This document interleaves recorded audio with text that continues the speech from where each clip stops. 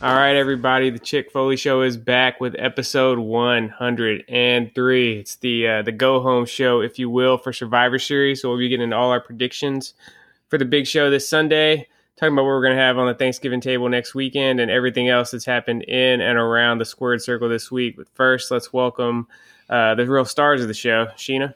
What's going on, fam? And then we got Marco up in Massachusetts. Marco, how you doing? The words of Brandy Rhodes, I am good, great, cool. Oh my gosh. Yeah, we didn't really get into that last week. I was definitely in the mix for most cringeworthy. I think it's already won most cringeworthy wrestling segment of 2020, and it's already rapidly moving up the all-time ranks. It's just bad on so many levels. Yeah, horrible. So thank you guys for the all the continued support. You know, we're seeing the numbers go up every week. We appreciate it.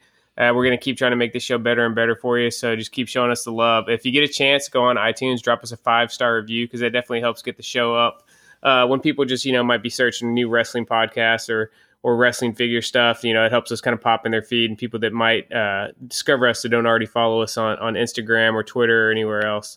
Also, we always show love to our international listeners. We are trying to make the Chick Foley fam worldwide. Trying to track down our listener in Belgium. We have a dedicated listener that every single week is listening to us from Belgium. It's just one person though. It's not, it's not like Canada or the UK or Greece where, we got a large group of supporters. There's one person in Belgium who is a big Chick Foley show fan. So if that's you, reach out, and we'd love to show you some love on the episode. Sheena, tell me they can find you guys on social media. So you can find myself, Chick Foley, at Chick Foley on Instagram. You can hit up the MVP Marco Denton on Twitter at Chick Foley Show. Most importantly, you can join our Foley fam at chickfoleyshow.com. You can go there. You get access to our Facebook group. If you become a mid-carder or above, you get access to any kind of bonus content. You can help host segments of the show. So we got a lot of fun stuff going on over there. Our Facebook community is lit. We love it. It's just so much fun. We have a great group of people there. We talk about it every single week just because we're that passionate about it, and we just have such a great group of people. So chickfoleyshow.com. We're actually going to be starting a Foley Fam spotlight segment. So each of our family members, we're going to go through and kind of reach out to them and have them do these questions. And we're going to do a little spotlight on the Facebook page so we can get to know each other a little bit better, see what people are collecting, a little bit of their background, their wrestling fandom, and all that kind of stuff. So that will start this upcoming week. We've already reached out to one of our Foley fans. So be on the lookout for that spotlight segment to go live probably on tomorrow or Friday. Yeah, and then we also, we ended up hitting the reboot button on the Facebook group last week for some technical issues. And it really kind of, I think, injected a little bit of electricity in the group. It's been kind of lit in there the last few days. So I've loved seeing all the for sale posts, the fake hunts people have been doing, just everything in there. So it's a really cool spot to be in. Again, $1 a month gets you in there. Awesome. We actually had the Chick Foley Rumble, the second ever, on Saturday night, and that was a freaking blast. That's where we did we let everybody pick a wrestler off the WWE 2K roster, including all the creative players I have downloaded on there, and then we just live streamed a simulated Rumble. It's so much fun. Yeah, our buddy Fig Heel, who's going to be internet famous after being on the Wrestling Collectors tonight, he ended up winning with Braun Strowman. But yeah, it was a blast. You see a lot of random people in there. Angelo Dawkins actually made a hell of a run. Showing, looked like he was going to shock the world, but before getting dumped, it was pretty impressive though. But yeah, we're going to do Rumble number 3 this Saturday night. So you guys got a couple of days to get in there and get into that. And then also, we want to remind you guys, Ringside Collectibles is the #1 website and retailer for wrestling action figures, and make sure you use code ChickFoley on all your purchases there for 10% off. They got an awesome Thanksgiving sale going on right now. So you guys got anything else we need to talk about for housekeeping before we move inside the squared circle? Let's get inside the squared circle. All right, here we go with the Chicks Top 6. So remember, the Chicks Top 6 is where we go over just the 6 stories of interest to us from the world of wrestling. This is brought to you by Homage. Make sure to use the official Chick Foley Homage link. She posts it in the story just about every day, and it's also in the Facebook group. So use that, help support the show, and give yourself a little bit of savings when you're buying one of the awesome Homage tees. They got a lot of amazing new stuff that's dropped the last few weeks. So definitely use that. So we'll start off with the Wednesday Night War recap. We're back recording on Wednesday night this week. We've been doing Thursdays the last few weeks, but so NXT and AEW just wrapped up. Sheena, what was some of the big highlights for you tonight? Well, I mean, this was not even like in-ring action, but Jon Moxley cut an awesome promo in the middle of Dynamite tonight, and just kind of like casually slipped in there the fact that Renee, formerly Renee Young, is pregnant. He said, "I have a pregnant wife at home," and I mean, like, I was listening to the promo, but I wasn't really like, honed in 100% because I was also watching NXT, and then I heard him say, "I have a pregnant wife at home," and I was like, wait. Let me rewind that. And then I couldn't believe it. And then she announced it on Instagram. So huge congrats to Renee and Jon Moxley. Like that's so awesome. Like Renee, like they got to be like some of the coolest parents. I mean, we got Seth and Becky having a baby. We got John and Renee having a baby. Like these babies are going to have some seriously cool parents. Marco, what about you? What stood out to you tonight? Definitely that. That was kind of a shocker, but it was super low key. He just kind of slid it in there in the middle, Yeah. Yeah, like what out of nowhere. The hell? Yeah, I was actually on the announcement out of nowhere. Yeah, I know, right?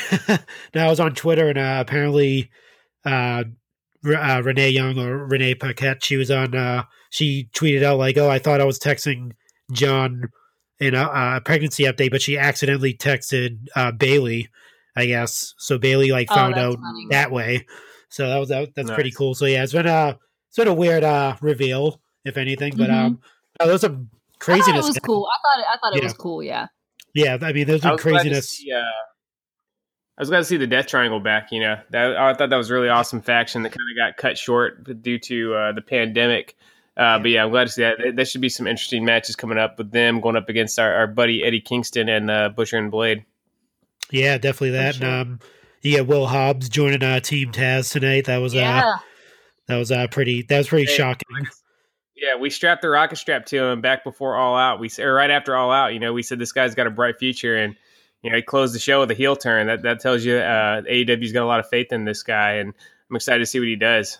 Yeah, definitely. We also saw Jade Cargill. We were talking about our cringeworthy moment. Jade Cargill, stomped little Bran into the ground. I guess she didn't like being called a heifer. Yeah, I guess not. Yeah. So she got. We'll see where this goes. Hopefully, Brandy didn't really get to talk very much tonight, but hopefully the next time she does, she's back to the Brandy that we know and love. Who do we think attacked Mox? What do you guys have thoughts on that? Because they kind of, I didn't really get the vibe that Kenny was behind it. I think, maybe he was, maybe he wasn't, but it was just it's kind of weird. I really have no clue where it's going, if we're going to introduce a third person into this feud now, or if it's going to come out that Kenny just attacked him backstage before the contract signing. I mean, you think it could just be Eddie kind of getting his Yeah, it's possible. It seems like Eddie's kind of got his hands full of Pac right now. True. He's got his hands full of Pac. I don't know. That was just a funny way to say that. He's got his hands full of Pac. Anyways, what about NXT? What's that to you guys on NXT tonight? I really enjoyed. Actually, both shows I'm going to say were really good tonight. They were good. I liked both one in stereo, and it was hard to decide what to focus on. Yeah, usually it's like one's better than the other, so it's not hard to just watch the other one. But tonight was really hard. You had the announcement of my girl. They're really putting this rocket strap to her back too, Shotzi Blackheart, with the trailer for War Games. So anyone that was naysaying Shotzi, you have another thing coming, because she's going to be the next big star there, definitely, as far as the ladies go there. She's like NXT's hype person now. Oh, yeah, definitely, yeah. And then they had the War Pigs song playing in the background on the trailer, and it was pretty sick. Yeah, it looks like we're going to get the Undisputed Era again at War Games against the Maca faction. Is that the actual name for it? Did they... No, that's the Chick Foley moniker, the Maca faction. Yeah, the Undisputed, they're basically like the modern day Four Horsemen. It was always the Horsemen those first few years in War Games. Yeah, definitely. Yeah, I mean, you can't. I mean, they're like synonymous now with the NXT War Games, so it's kind of hard to do one without them in it. But yeah, no, it's always been good. They've always been great in it. So I mean, it's hard to move on from them because they always show out at War Games. But yeah, it is weird that it's literally it's just like clockwork. You can just depend on the Undisputed Era to be a part of War Games. Yeah, I'm interested in what the. our buddy Leon Ruff actually held on to the North American title again too. So his reign is going to last longer than a week. That's already a shocker. And still North American champion. That's can't do anything wrong about that, man. It's a Cinderella story, as they like to say. Yeah, the main event was just a banger of a match. Also, the Io and Rhea Ripley. That was a good match. Excited to see those guys tangle again down the road. I don't think that's the last we've seen of those two going head to head. Oh, definitely not. Sheen, what'd you think of the mishmash of Vegas movies there with the Inner Circle? That was my I think that was my favorite part of the night. You guys know I'm here for a storyline. I'm here for the theatrics. Like I love everything that MJF and Chris Jericho do. This Vegas like hangover. First of all, I love like the original Hangover. It's like one of my favorite comedy movies. It's just freaking hilarious. And I love that Inner Circle meets Hangover, and they were in Vegas. And I just thought everything they did was awesome. The little segment where they're MJF and Chris Jericho are at the bar and like trying to out order each other, and they like get down to ordering like 100 grain alcohol. I don't know. It's just everything they do is funny to me. Marco, you got anything else you want to talk about from Wednesday night? No, it's pretty much it. You had the appearance of our Hornswoggle as well in that segment too. He was the crying baby sitting on the floor, which was pretty funny. Yeah. With the tattoos, it's like that visual was hilarious to me for some reason. But yeah, no, that whole segment. I don't think they could do any wrong right now. No, they should definitely space them out. We saw Conan too. It's the first time I've seen Conan in a while. Oh yeah, that's right. Yeah, keeping it one. Yeah, definitely. Yeah, we're not on the quarantine show, but his podcast is pretty good.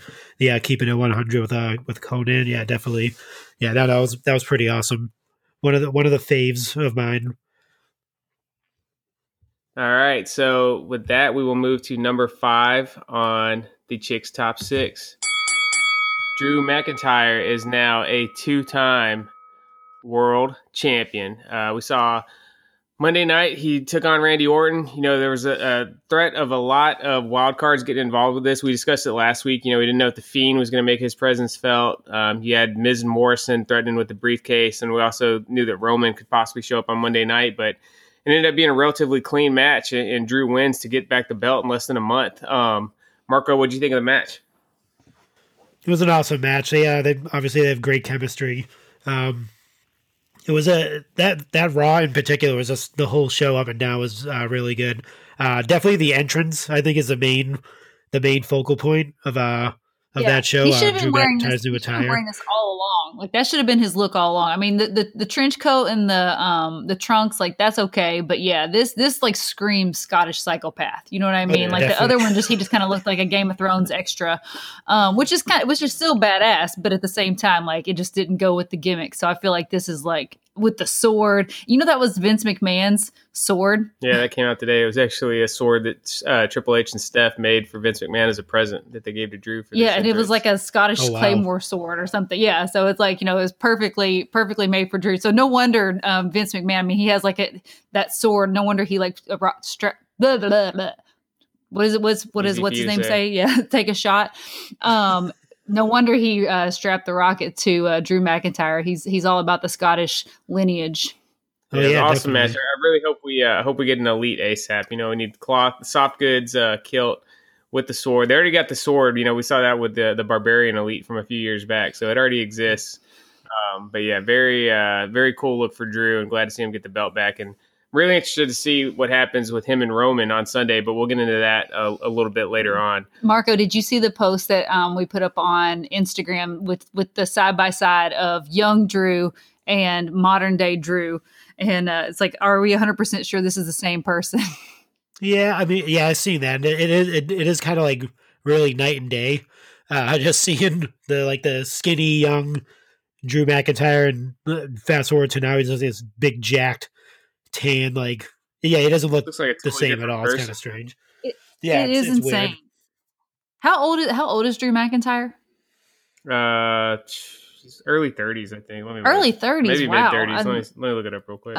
Because man, he just looks like $1 million. You know what I mean? Like the guy, he's 35. Yeah, wow, the guy is just like insane. Like his body's insane, and we posted that. Obviously, it got a lot of people saying like, "Oh, roids or HGH or whatever." But I think people underestimate, regardless of what's going on, like supplement wise or HGH wise. Like you still have to put in a ton of freaking work to look like that. And like, you have to be like dialed in with your nutrition. Like for anybody to take anything away from Drew McIntyre, like the way he looks, that's just silly because that man puts in hard work in the gym.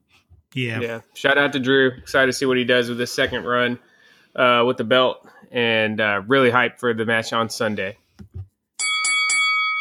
So number 4 kind of ties into number 5. I was doing a little bit of internet research yesterday for the show, and I wanted to discuss Randy Orton's legacy with you guys. So we know he's a 14-time champ, but if you actually look at the numbers, only 2 of those 14 reigns have gone past 3 months. He's only got 2 reigns that lasted over 90 days. So, we always say the numbers don't lie, but sometimes the numbers do kind of lie. It seems like some of these reigns are a little bit hollow.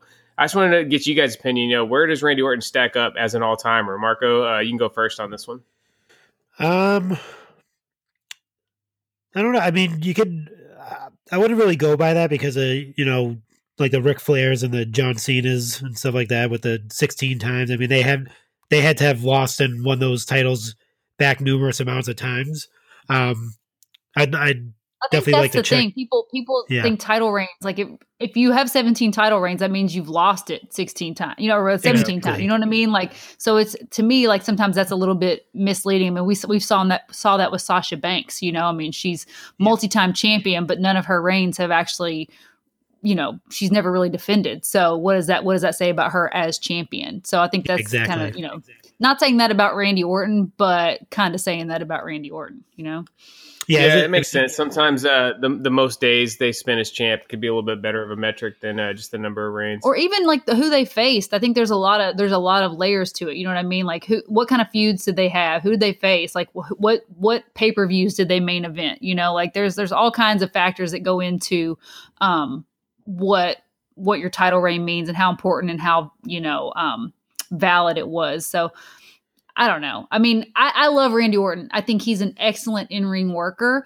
When it comes to like, your Mount Rushmore or even your like top 10, I just don't think he stacks up there with like, like the Flairs and the Cenas and the Hogans and, the Undertakers and all of that, just because I feel like for him, he doesn't really have like a unique gimmick, or he doesn't have a really unique style. He's just a really great wrestler. He's great on the mic, cuts good promos, but he just doesn't have that like thing about him that makes him super, super memorable.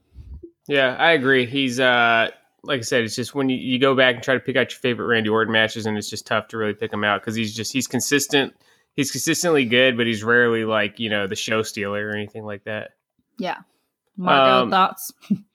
Yeah, I mean, I agree with you with that. It's when you have a longer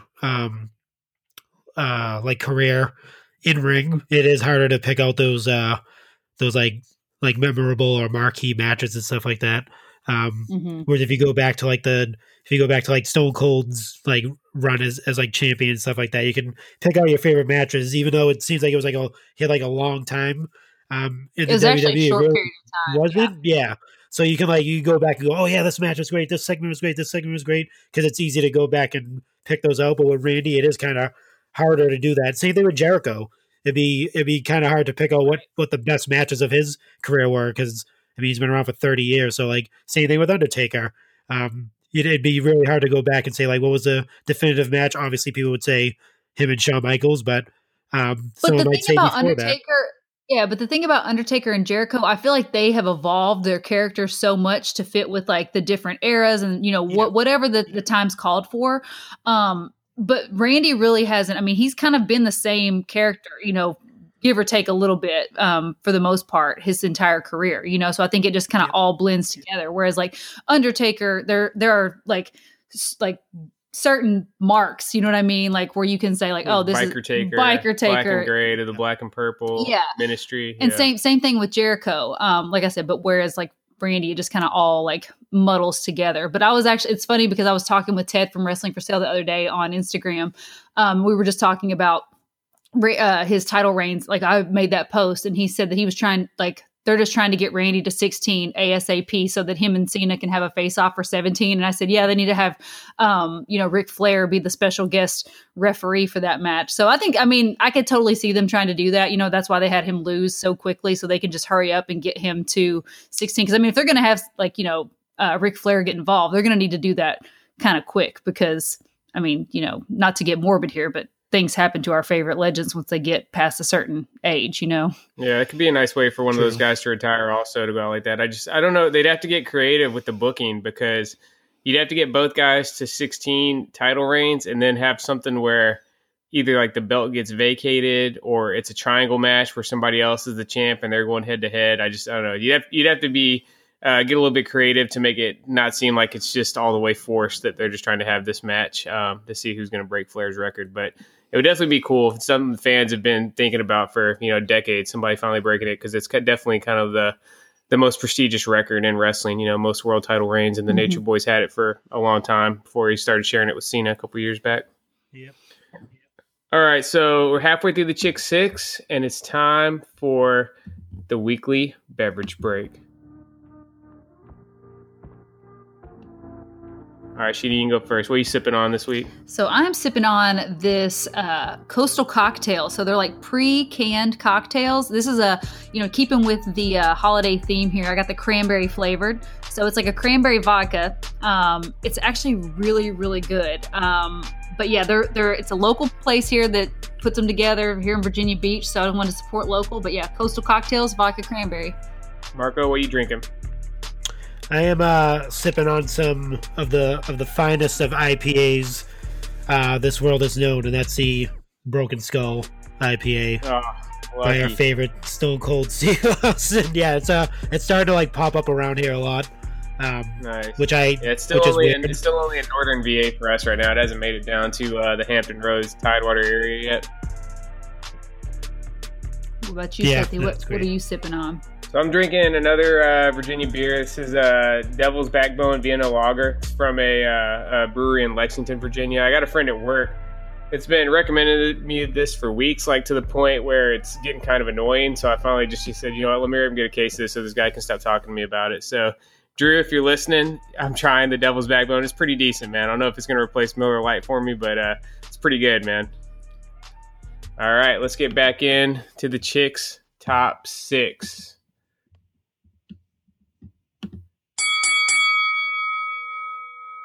So one thing that definitely kind of set the wrestling social media world on fire was the release of some of the photos from Seth Rollins and Becky Lynch pregnancy photo shoot. Yeah. So this kid's obviously going to have some crazy genetics. I'm going to put you guys on the spot right now. How many world championships is this kid going to win? Oh, I think it's going to go beyond 17. I think it's going to, the baby Becky or baby Rollins, whichever one, boy or girl, I think it's definitely going to just be on top of the wrestling world for its entire career, Do you guys think that Seth's still going to be a heel when he comes back? It's already kind of been out there in the various dirt sheets that he's going to be taking some time off shortly after Survivor Series. I don't know if he'll be back at Rumble or in time for Mania, but what do you guys think he's going to be? Do you think he's still going to get booed when he comes back, or what the reception is going to be? I guess it's really kind of just matters the reception to him on social media now, since we don't have live crowds. But how do you think he's going to be received by the fans when he comes back?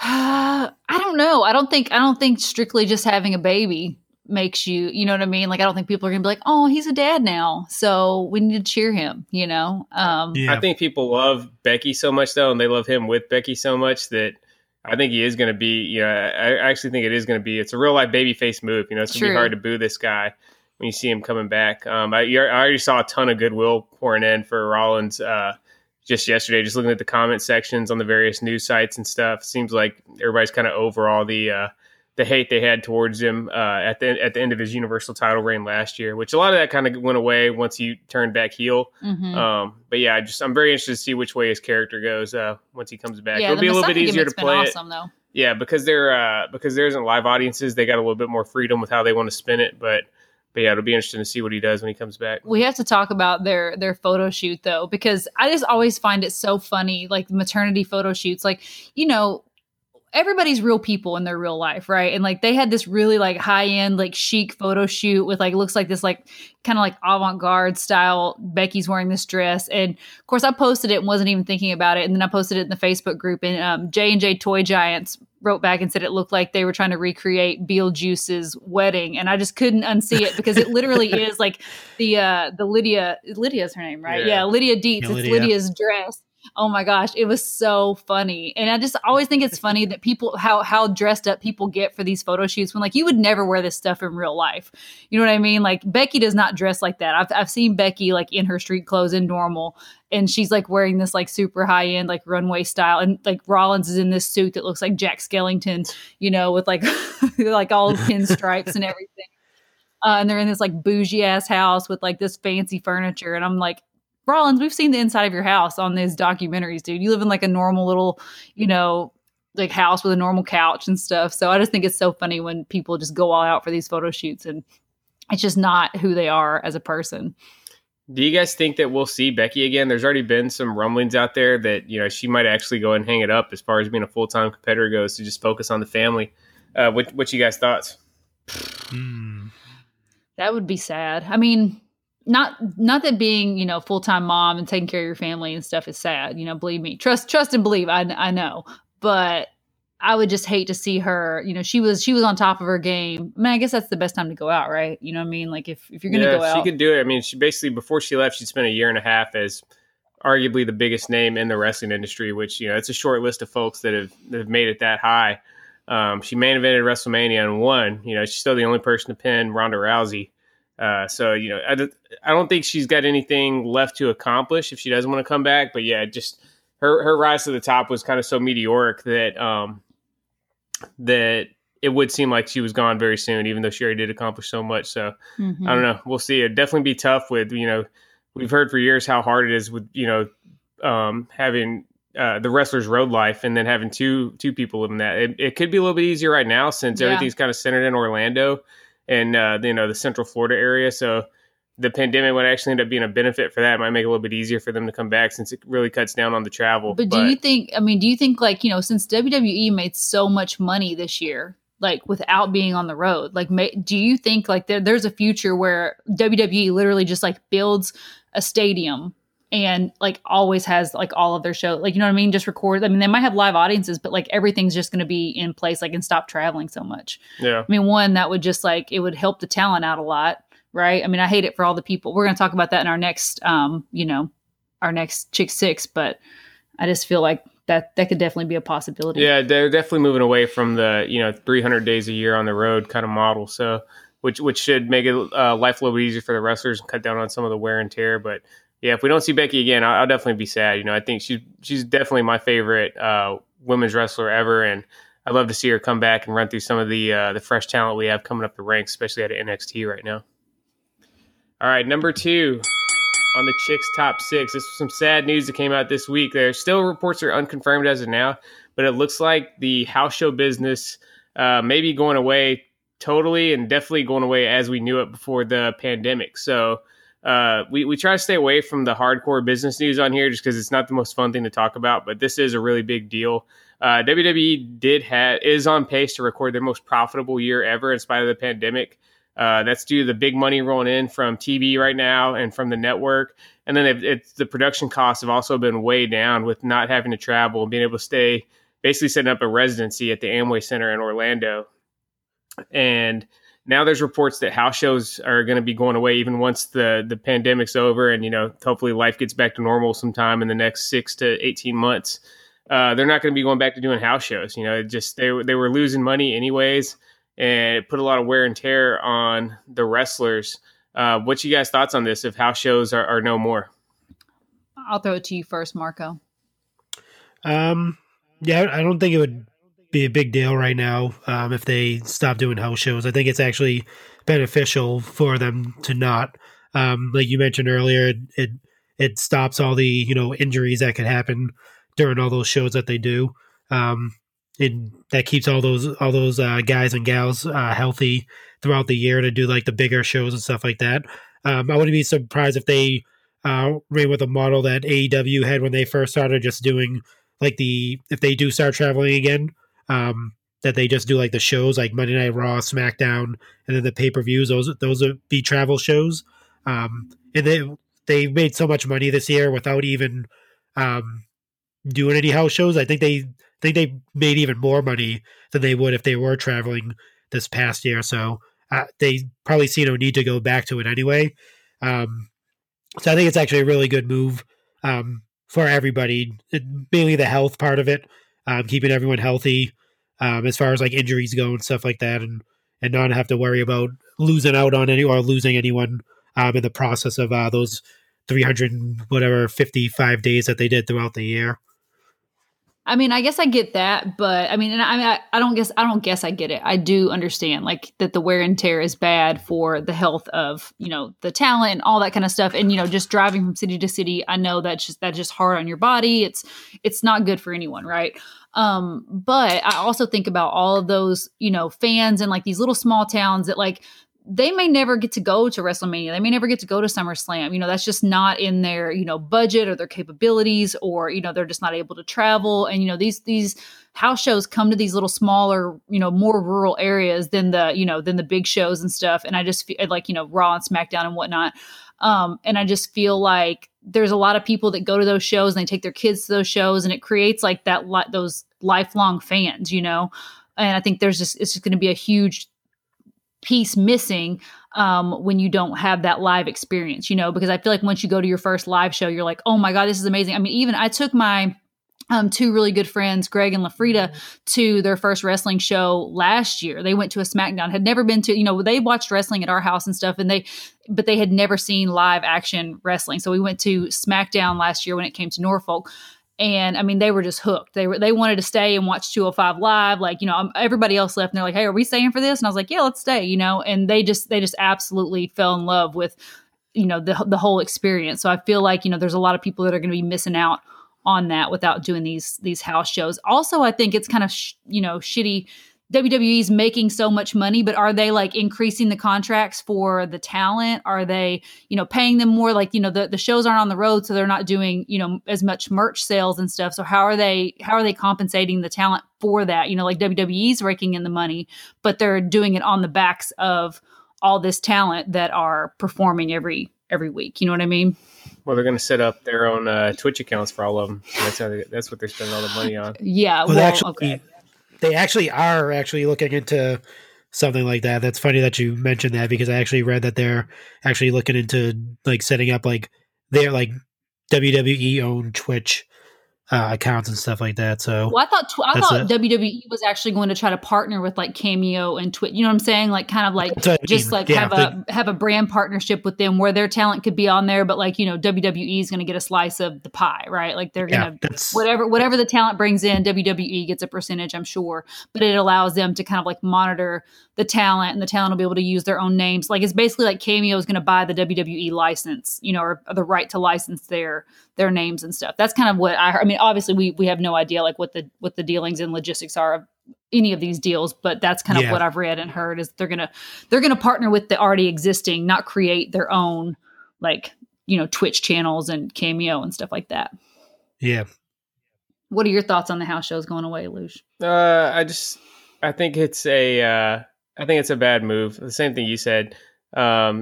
It's just, that's really kind of the grassroots. Like you said, those small towns that aren't ever going to get TV tapings or pay-per-views, and you really can't hook those people for life with that live show experience. It's also, I think it could end up taking some jobs from wrestlers, because they need a lot of people to run those house show circuits, how they did it. And there's some guys that we never see them on TV, but they are wrestling on all the house shows, you know? And it's a chance for guys to kind of try out stuff before they break it out on live TV and rehearse different matches and stuff. So I think overall it's a loss. Again, I get it from a dollars and cents perspective, but I think there's a little special something you're going to lose from not having those shows hitting, Peoria, Illinois, and, Laredo, Texas, places like that are never going to have, TV tapings or big events. So I'll miss it. I definitely, I got some good house show memories. I still remember my first ever WWF house show. It was in 1990 in Memphis, Tennessee at the Mid-South Coliseum. Main event was the Hart Foundation versus the Rhythm and Blues, Honky Tonk Man and Greg Valentine, and it was just awesome. I was really just house shows only up until I was about 13. I went to a Nitro, and I think I went to a WWF Superstars taping. That was my first two actual TV events, but it's nothing but house shows for me growing up, and I just remember always having a blast. And it's going to be a bummer if that experience isn't there for us, with our kids and stuff as they get a little bit older and are ready to start going to shows. Yeah, house shows come through our hometown a lot. Like they come through Bowling Green, and there's a stadium there called Diddle Arena. Normally like the bigger shows are going to be like in Nashville or Cincinnati or somewhere like that. But yeah, they'll come through Bowling Green, and a lot of people that I know would never get to go to wrestling if they didn't come through there. But we went to probably the best house show of all time. It was like NXT in San Jose for WrestleMania 31 week. Was it San Jose or Santa Clara? San Jose. San Jose, yeah. Yeah, and it was basically before they started doing takeovers on WrestleMania weekend, but it was a takeover level show. There was Demon Finn Balor at a house show going up against Neville. Yeah. Sasha Banks and Charlotte fought for the NXT Women's Championship. It was crazy. Yeah, Alexa Bliss and Bayley. Like it was just like the whole gamut of your favorite. Yeah, kind of like NXT. The golden age of NXT was there. So Rhino. It was awesome. Rhino was on the show. Yeah. You got any big house show memories, Margo? Oh man, I've been to so many house shows. Actually, I was actually talking to Kenny about this. Papa Bear. Ever since like the late 80s, early 90s, my uncle would take me and my cousins to Boston Garden at the time. Now it's TD Garden, nice. But they would frequent, obviously, WWF. It's the East Coast. Oh, yeah. That was probably like number two. It was like the Philly Spectrum, Madison Square Garden, and the Boston Garden for like their three main stadiums they went to. Yeah, it seemed like they'd be there like half the year, like 6 times out of the year, like once a month at least. I've pretty much seen everyone you can think of: Hogan, Warrior, Andre the Giant in his last days, Demolition, Mr. Perfect, like literally all those guys I got to see live, Undertaker and stuff like that too. Right. But I've been to a lot of different house shows.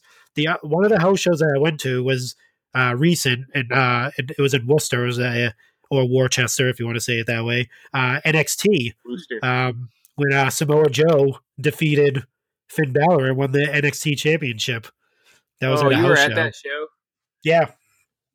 Dude, I remember that crowd was just insane, man. I remember that was early 2016, right? Or like mid 2016. Yep. Yeah, I remember seeing the clips from that show. It looked like it was just a hell of a show.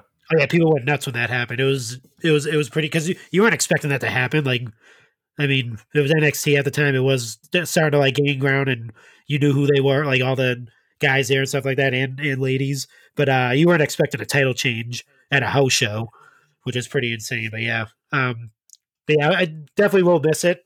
But I keep on thinking. I think to myself, it's a new world we're going into after all this. I wasn't about to say after all this stuff passes, but it's probably not going to pass. We're entering a new like type of way of doing everything. So we have to kind of like adjust. New doesn't mean better, Yeah, no, I didn't say it was better. I'm just saying it's a new way to adjust to how the world's going to be after we get out of this or live with it. Who knows how it's going to go. But I understand all sides of it. When it comes to the house shows, you're gonna, like I said, I'm definitely gonna miss that. That feeling where you get to see, like you said, people that you never really see on TV and stuff like that. The last like big house show besides that one was it was a Saturday night before Monday Night Raw, where Roman Reigns announced he had his cancer came back, so he was scheduled to be at the Garden, at TD Garden, as the main event. I think against either AJ Styles or Daniel Bryan or something like that. And then at the last minute, they canceled it. And we were like, oh man, he probably got like... That's funny. We have a Roman cancellation house story show. They came to Honolulu for like the first time, and I think it was like 7 or 8 years. They hadn't been to the island to do a house show, because they always go over to Japan. And then Roman was supposed to be there, and like there's a huge Roman following on the island, and because he's the tribal chief, obviously. And cool. It was when he had like his little like he failed the PED. Yeah.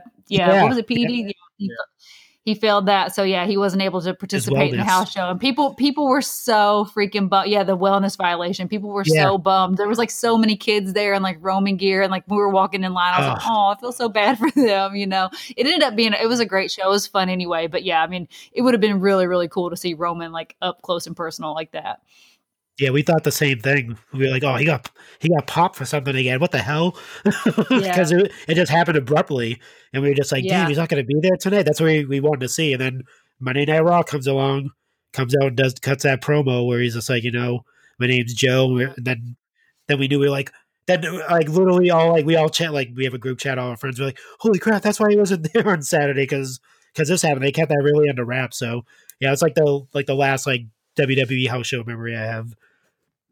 Nice. All right. So before we go to the number one story on this week's Chick 6, which I think could get a little bit ugly, let's keep the family spirit going, and let's talk about what we're going to have on our Thanksgiving tables this Thursday. So Sheena, you want to run down our lineup and anything of interest to share with the folks? So yeah, we already talked about we're gonna have our Popeyes turkey. So amazing. Marco, he went and got himself a Popeyes turkey. It was funny. He had it strapped into the car seat, secured. Yep. I was like, so you put the kid in the trunk to keep the turkey safe? Like what happened? Hey, real quick, for those that don't know, also, if you're not the biggest turkey fan right now, you can order the turkey meal from Popeyes. We're big Popeyes fans here. So if you get Popeyes through Uber Eats, they have the turkey meal where it's basically a plastic turkey-shaped container, and you're going to get an 8-piece of that delicious Popeyes chicken along with your sides and biscuits. So they're going to be doing that all the way through Thanksgiving weekend. So get the turkey meal from Popeyes. Yeah, so if you're doing like, socially distant Zoom's giving or whatever, and you don't want to make a whole meal for yourself, I can guarantee you that Popeyes is going to be on point. So yeah, the turkey meal sounds amazing. So we're having our Popeyes turkey. We're going to have, mashed potatoes, of course, the cranberry sauce out of the can, because that's the best. I don't care what you say. I don't care what kind of fancy dancy Bon Appetit cranberry recipe you got. Like, it ain't going to be better than the cranberry gel that comes out of the can. Yeah, it slowly drops out of that can. It's gonna be so awesome. We're also trying something new. This is something that we wanted to do for like the last 5 or 6 years, but we've never done it. We've always just done our traditional stuffing. But we are gonna do this year, since it's just 2020 and there are no rules. We're gonna do the White Castle burger stuffing. Have you seen that, Marco? No. What is this? Okay, so you get like a case of White Castle burgers, or you get like the frozen White Castle burgers from like your grocery store freezer aisle, right? And then you you tear them all up, and then you put them in just like you would the stuffing, the little bread cubes and everything. You pour some broth over it, put some celery in there, and then you bake it just like you do stuffing, and you have literal White Castle stuffing. So you got all little burger bits in there. You got those little tiny little diced onions. Because a lot of people put sausage in their stuffing. You know what I mean? Or a lot of people put meat in their stuffing. I don't normally do that, but there are a lot of stuffing recipes out there that call for meat. So the little burger bits are going to be your little meaty bites. So super stoked to try that. We'll get Sheena to post the recipe in the Facebook group if you guys want to try it out. Yeah, and just because we have to have something green, because you just can't have straight up carb fest. I mean, I guess you can, but I'm I need something green here. So we're gonna have a bacon broccoli, kind of roasted bacon broccoli, just to kind of set off the to help everything else kind of slide down. And then we're going for our dessert. We're gonna go to Cheesecake Factory, Marco's favorite, Finer Things Club. We're gonna go to the Cheesecake Factory and get a Oreo cheesecake for our dessert. Yeah, it's gonna be epic. Marco, what do you got on your spread? Obviously the same, the Cajun turkey. Pretty basic, just a basic Thanksgiving dinner. Like you said, mashed potatoes, cranberry sauce out of the can. Definitely like to see the shape of the can from the from the cranberry sauce. So you just look at it for a little bit before you cut it. Yeah. I want to definitely do some biscuits, because that's always been a thing in my household anyways. Let's do bake some rolls and stuff like that. Greens, I haven't thought about grabbing any greens actually, so I'm gonna have to add that. You gotta have at least one. It's so easy just to go completely carb heavy, but you need something to be a little be a little fresh palate cleanser for that next bite. Obviously we're gonna have the gravy too. A tip for your Popeyes turkey: make sure you get that injectable Cajun butter. It's like by Tony's, I think is who it is. You need to get you some of that, and then you're gonna inject your turkey all around before you throw that bad boy in the oven. And just make sure that everything's like extra moist and extra like delicious-y and Cajun-y. So make sure you do that. Coming from a professional, like I said, we've been doing this for 10 years now. What do you guys do for dessert, Marco? Probably just a basic blueberry pie, pumpkin pie, sweet potato. One of those things there. Those are my favorite. I love pie. Seth's not a pie man, but I love pie. I love pecan pie. That would be my choice. You know what I mean? Really good. Seth has a smirk on his face right now. I like the same kind of pie The Rock likes. What's that? No, I'm joking. We'll keep it PG-13. Oh my god! And we have to outdo last week, so we got to think of something. That's we have to top ourselves. All right, let's. Here we go. The number one story on the Chicks Top 6, and it's time. Ladies and gentlemen, let's get ready to rumble! All right, Marco, I'm speaking for all the fellas. We are rooting for you, man. All right. It's the underdog. Since August, man. Think about how much stuff has happened since August, all right? We're deep into Thanksgiving's in, a week, man. So Sheena has held this title since the end of August. The Chick Foley Show Prediction Championship. It really hasn't been close, like she's kind of been wiping the floor with you. But I got faith that you're about to take it back this week. This is Survivor Series. Traditionally, it's a wild card of an event. These are basically glorified exhibition matches, which I think maybe that's why I've always loved Survivor Series. One, it's always on my birthday, so we always end up my birthday party. This is going back since I was a kid. Always ends up being whatever day Survivor Series is. We just watch Survivor Series and have a bunch of good food and do it up. And I think Survivor Series goes down easy because it's not a whole lot of stakes. It's just good matches. So we will run through this. We got 6 matches on the show, and then I got a surprise tiebreaker I'm gonna hit you guys with at the end. Oh my gosh! But let's go first. Marco, you'll go. We'll start off with Team Raw versus Team SmackDown. So Team Raw is going to be AJ, Keith, Limitless Lee, Sheamus, Braun Strowman, and Riddle. Not Matt Riddle, just Riddle. Yeah. Going up against Team SmackDown, Kevin Owens, Jey Uso, King Corbin, Seth Rollins, and the infamous TBD. All right, so 5-on-5. Marco, you go first. Who's winning this? Okay, so I do have a strategy for this Survivor Series in particular, but I'm gonna go with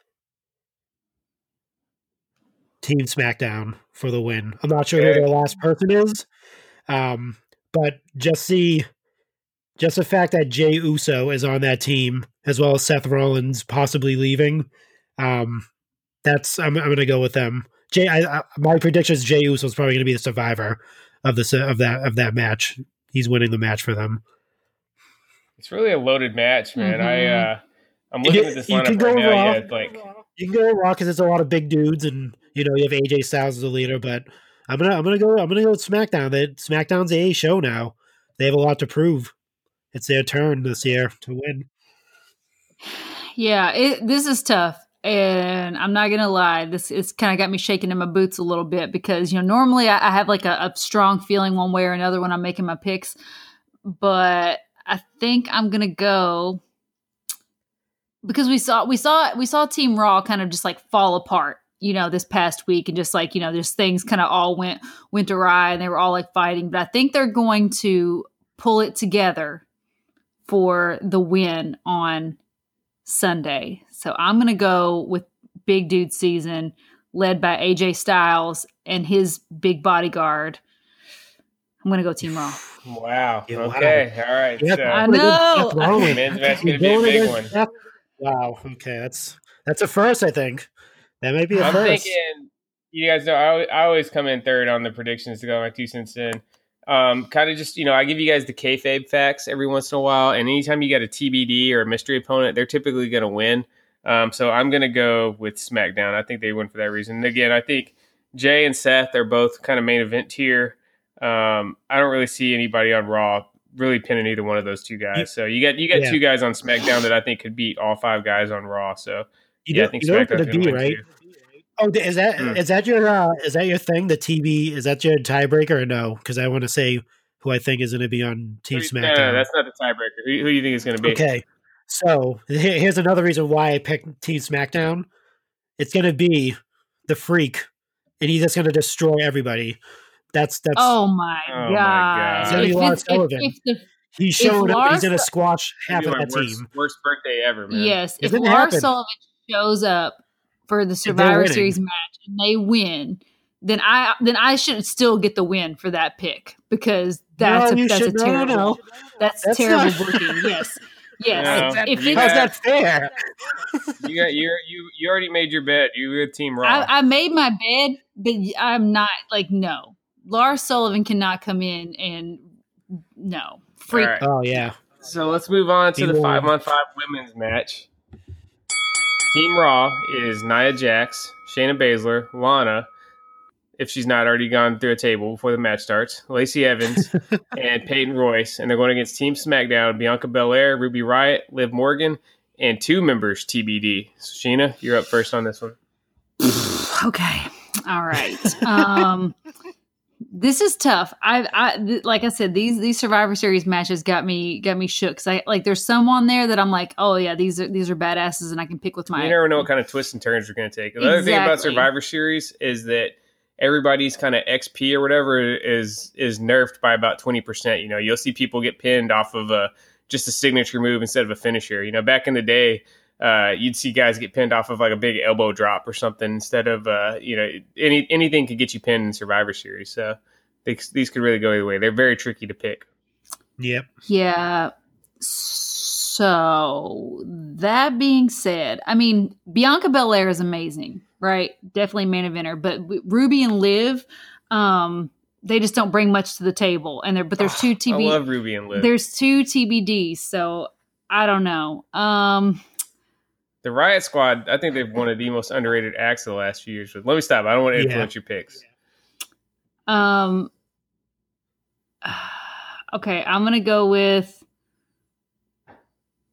Oh my god. Okay, I'm gonna go with. Make a pick. Okay, I'm gonna go with Team Raw again. Okay, so stick with Raw. Marco, who do you got? See that was my pick. I'm actually also going with Team Raw. Okay. Only because I know you're TBD, but does it apply to the ladies? That's the other thing. Well, now you got guys, 2 TBDs. So yeah, so there's 2. They cancel each other out. I don't see anyone. I don't see Nia Jax or Shayna Baszler losing to anybody on SmackDown. That's my pick. And I think Lana's going to be the sole. She's going to be the sole survivor. Lana's going to be for some weird reason, because they gave her that title win. Oh, that shot of the title for Asuka. I have a weird feeling she's going to be the sole survivor for Survivor Series. Or it's going to be her, Shayna, and Nia as the survivors. So yeah, I'm definitely going to Will she go through a table, though? Will we see Lana go through a table? 100%. They'll congratulate her. She'll pick her up on her shoulders like, yay, we won, and then just drop her through a table. Yeah. Nia and Shayna, they have low-key had a pretty impressive tag team title run. They've been kicking ass since they got the belts. Yeah. All right, so Sheena and Marco are in alignment on that one. I really have no opinion on the women's match. Could go either way. It's going to be hard to call that one until we see who the 2 additional members that get added on SmackDown are. All right, so match number 3. So it's going to be champion versus champion, non-title. Bobby Lashley, the United States champion, against Sami Zayn, the Intercontinental champion. Marco, you're up first. See, this one's hard. This is a hard one because I obviously you have Bobby Lashley, who's this big, jacked freak of nature, athletic as hell, got the Hurt Business with him. Super fast, got the Hurt Business behind him and all that stuff. But then you got Sami Zayn, who's like the most slimy, snarky guy out there that can sneak a win out if he wants to. Remember they were feuding before. Remember Sami brought in Bobby Lashley's sisters. Maybe we see Bobby's sisters make an appearance. It's possible. That was right up there with Brandy for the most cringeworthy segments of the last few years. Yeah, he got injured during that Bobby Lashley match too, and he was out for that long period of time. But I have So I was going by like the tweets, like Bobby Lashley going, look at this dude. Do you think I'm going to lose to this guy? Yes, you will. I'm picking Sami Zayn to win. Wow. Yeah, Okay. I'm picking Sammy too. I just feel like Sammy's going to do something, like you said, slimy, sideways to get the over on Sunday. So I'm going with Sammy too. Okay, both people picking at least on paper, that would definitely be an upset because, yeah, Bobby Lashley, there's really no reason you should be losing to a guy like Sami Zayn. All right, so Sheena and Marco, same on that one. All right, next one. This is probably my second most anticipated match of the night. Tag team, champions versus champions. This match has traditionally been awesome the last few years. I remember, I think it was Survivor Series 2017. We get the Usos versus the Bar, and it was just a hell of a match. So this match is usually pretty good.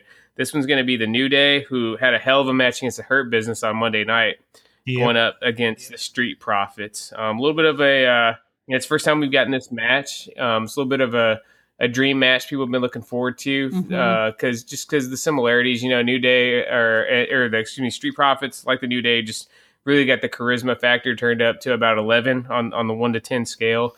We're going to see them finally go up against the New Day. Sheena, who are you picking? Man, this is tough.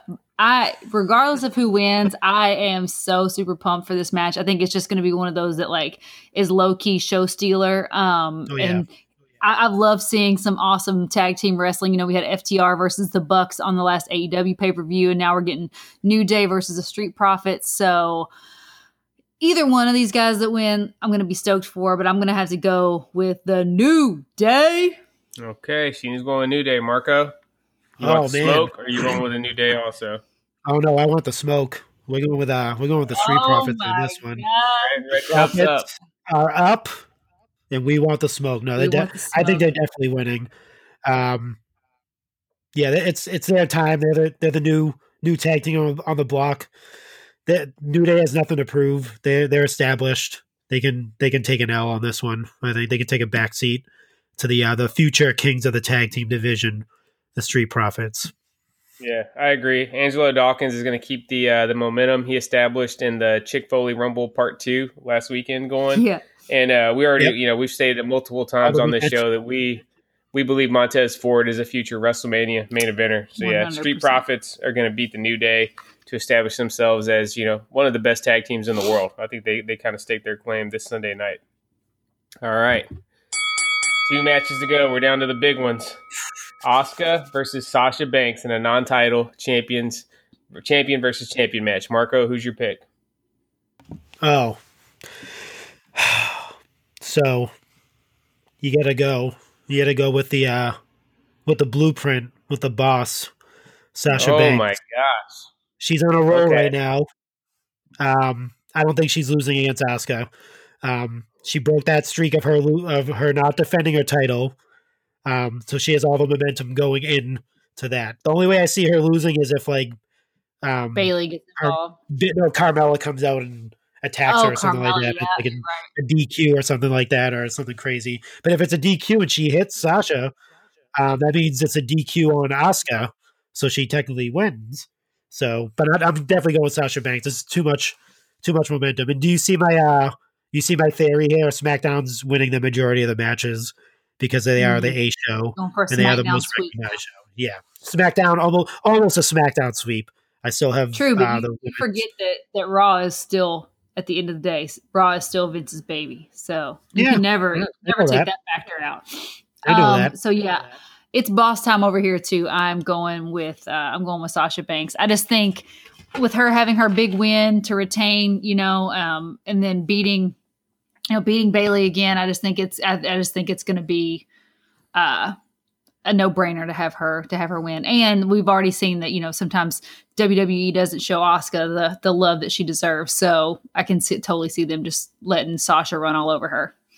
All right. I've had to do this to you guys a couple times before. I think most recently was when both you guys picked MJF to beat Mox. There's no way Sasha's beating Asuka. Asuka is, if she's either number 1 or she's number 2, only to Roman for the best wrestler in WWE this year. She's been kicking ass.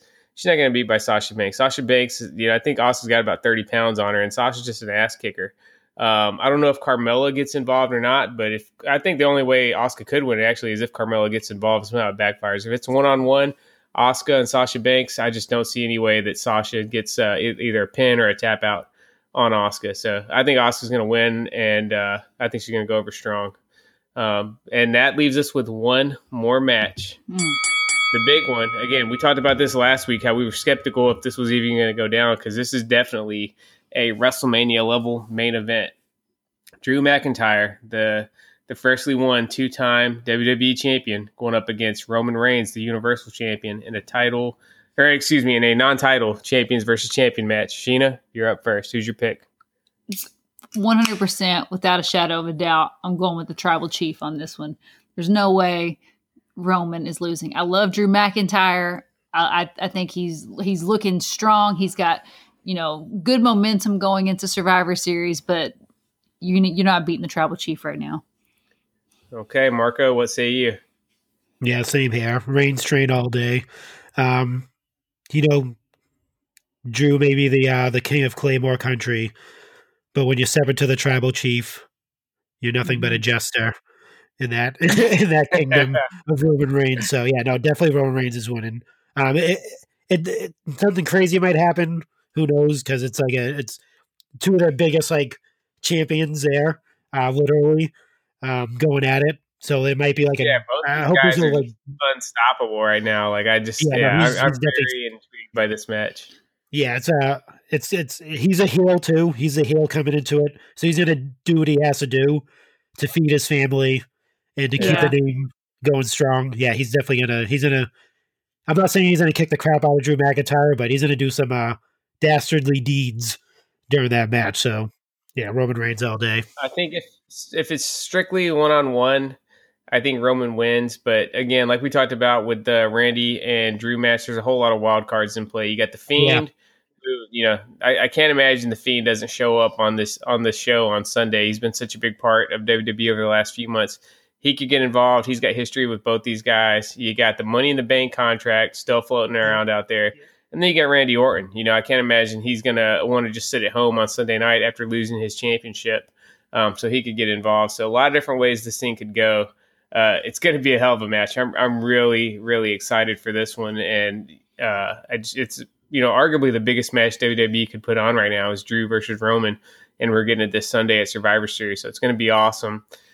Here is the tiebreaker. All right. So also on the show, we have The Undertaker's Big Farewell. So I'm going to ask you guys, let's assume that's, we know how these type of events have typically gone down in wrestling history. It's most likely not going to be his final farewell. I think somebody's going to come out and confront him to set up a match, probably for Mania a few months from now. Marco, you'll go first. Who is going to come out and challenge The Undertaker? Why does he get to go first? I'm the champion. I'm making the rules. Oh man, this is not fair. Wow, this is horrible. Because you probably know who I'm going to pick, right? That's going to confront him or a pair to face him. And because he came out and said it's the strongest person that they have there right now, it's definitely going to be Bray Wyatt, the Fiend. God dang it. That's my pick, dude. That's why I should go first. This is bullshit. This is rigged. I told you I was rooting for Marco. This is a freaking work, dude. This is bull.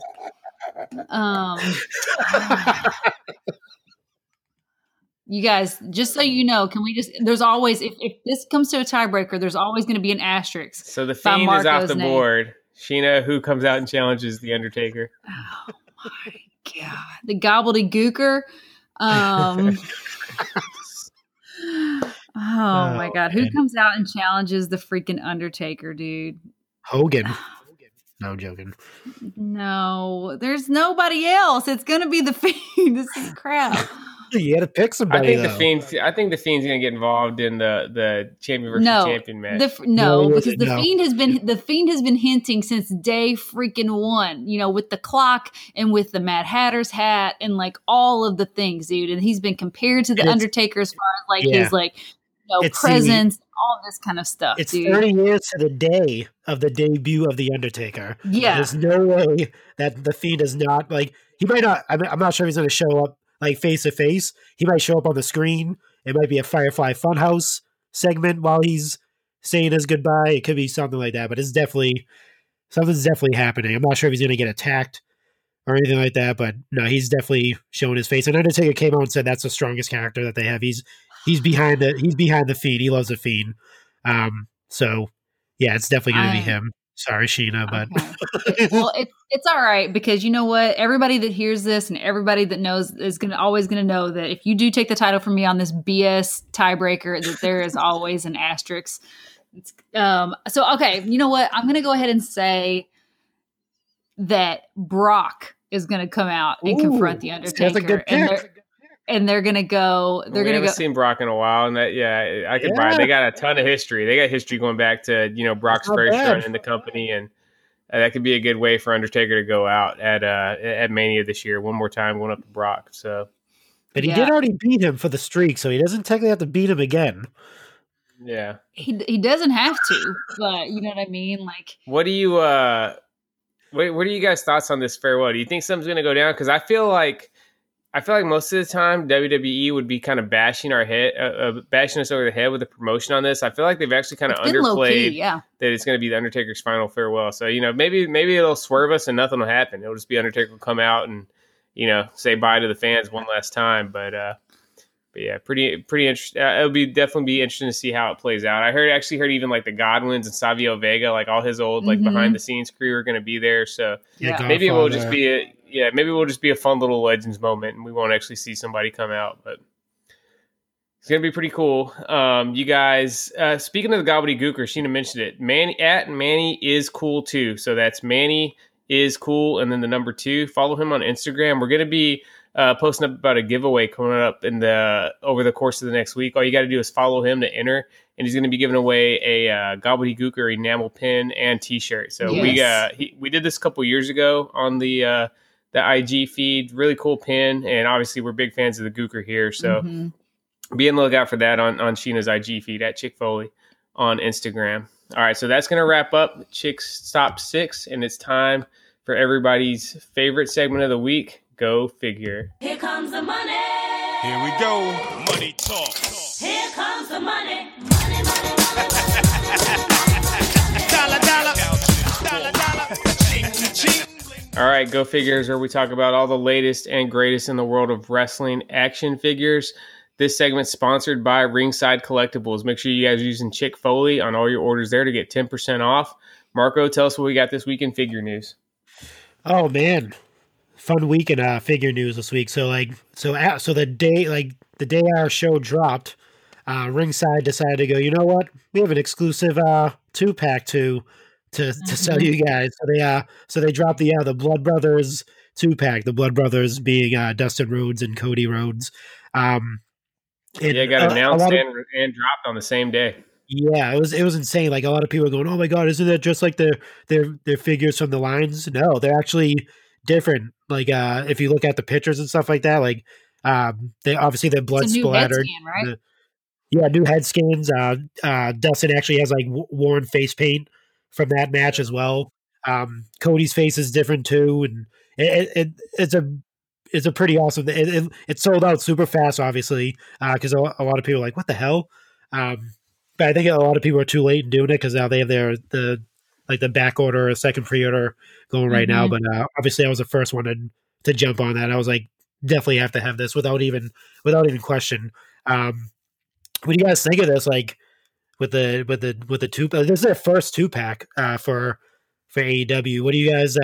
First of all, what do you think about it? Second, what do you think like other 2-packs they could come out with?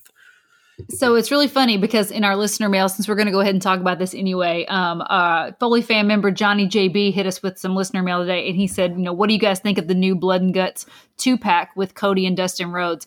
I think it's really awesome, and I think the concept is really cool because we know, I mean, the Rhodes brothers, they love some blood and guts. They love to bleed out, and they like do it profusely. So I think it's appropriate for them. I think it's cool that the brothers got a 2-pack. I love the packaging. I think the packaging looks amazing. I love the blood splatter. I know a lot of people were like, oh, well, it's just the same figures with blood splatter. But guys, have you not seen over the years, like people literally buy the same exact like Funko Pops that have blood on them? Like it'll be a Funko Pop and then there will be like a limited release with like blood on it. Like I've seen tons of those done with Game of Thrones and with, The Walking Dead and all those kinds of things. Like it's like just like a quick little limited release. So I mean, this isn't new, right? But I think it looks. I love it. I think it's awesome. Yeah, I'm a fan of any new figures coming out. The more the merrier. These aren't necessarily like my cup of tea. Is something that I'd add to my figure collection just because they really are super super specific for being that one match. And they're post match shots where these guys are covered in blood. So it's not a whole lot you can do with these as far as pose them really with anything outside of these two, but. Awesome set. I love the packaging. I think that, again, for the MOC collectors out there, this would be an amazing set to get autographed. That would be a really cool piece for your collection if you were able to get these signed by Dustin and Cody. I think it's really cool. I think for for us specifically, because we pretty much just, display ours. We have Instagram Championship Wrestling, but like for the hardcore figtographers, I think it's really cool to have this figure like with the option to just have like blood on it and stuff. So you don't have to like Photoshop that in. And, like I said, Cody and Dustin, they do bleed in their matches. So it is really cool if you're doing that kind of stuff. I think it's a good add-on to your collection. Yeah, awesome. Our buddy Jeremy's doing a swell job over there at Jazzwares, dropping these gems on us. He's really following through with all the all the exclusives and stuff that he's promised and things like that. So that's good to see. One thing I'm excited about, Jushin Thunder Liger.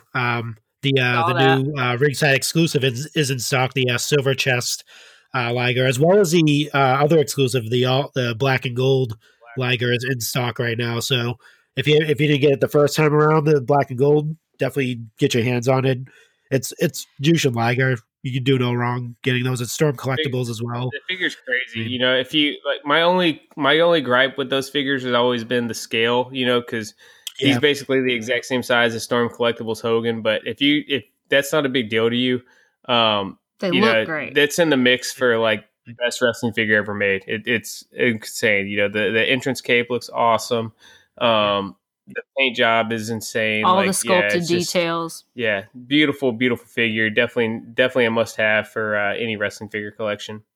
Yeah, definitely. I have the very first Jushin Liger figure. I didn't get the black and gold or the silver chest one yet, but definitely. If you're a hardcore Liger figure fan, man, you dropping some money. You dropping some serious bank, man, because they're awesome. pumping the first time around when it came out, it wasn't that.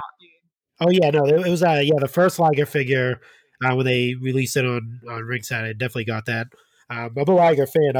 Been a Liger fan for a while. Me and my friends were same. Yeah. I talked about that Pro Wrestling Syndicate show we went to where we faced John Morrison. We were all wearing Liger shirts with his face on and stuff like that. But yeah, no, he's definitely a legend in the pro wrestling world. So I mean, he definitely deserves a figure. I hope that we get an elite from his one appearance in NXT. Tyler Breeze, back in 2015. I got a pretty awesome elite Justin Liger custom that I got from Showstopper Custom Figs, but it'd be nice to have Mattel produce one. But yeah, like you said, Liger is just he's just one of the coolest wrestlers ever. So you can really go no wrong getting a figure of this guy. Yeah, his entrance music is a banger too. If you haven't listened to it, moving on, also in stock right now is a lot of people are saying this is like running for the figure of the year, or should I say figures of the year, is the Piper versus Mr. T.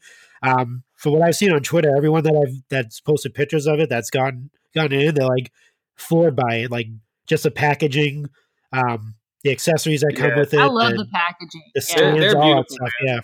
They should, what yours should be there? What, tomorrow or so, right?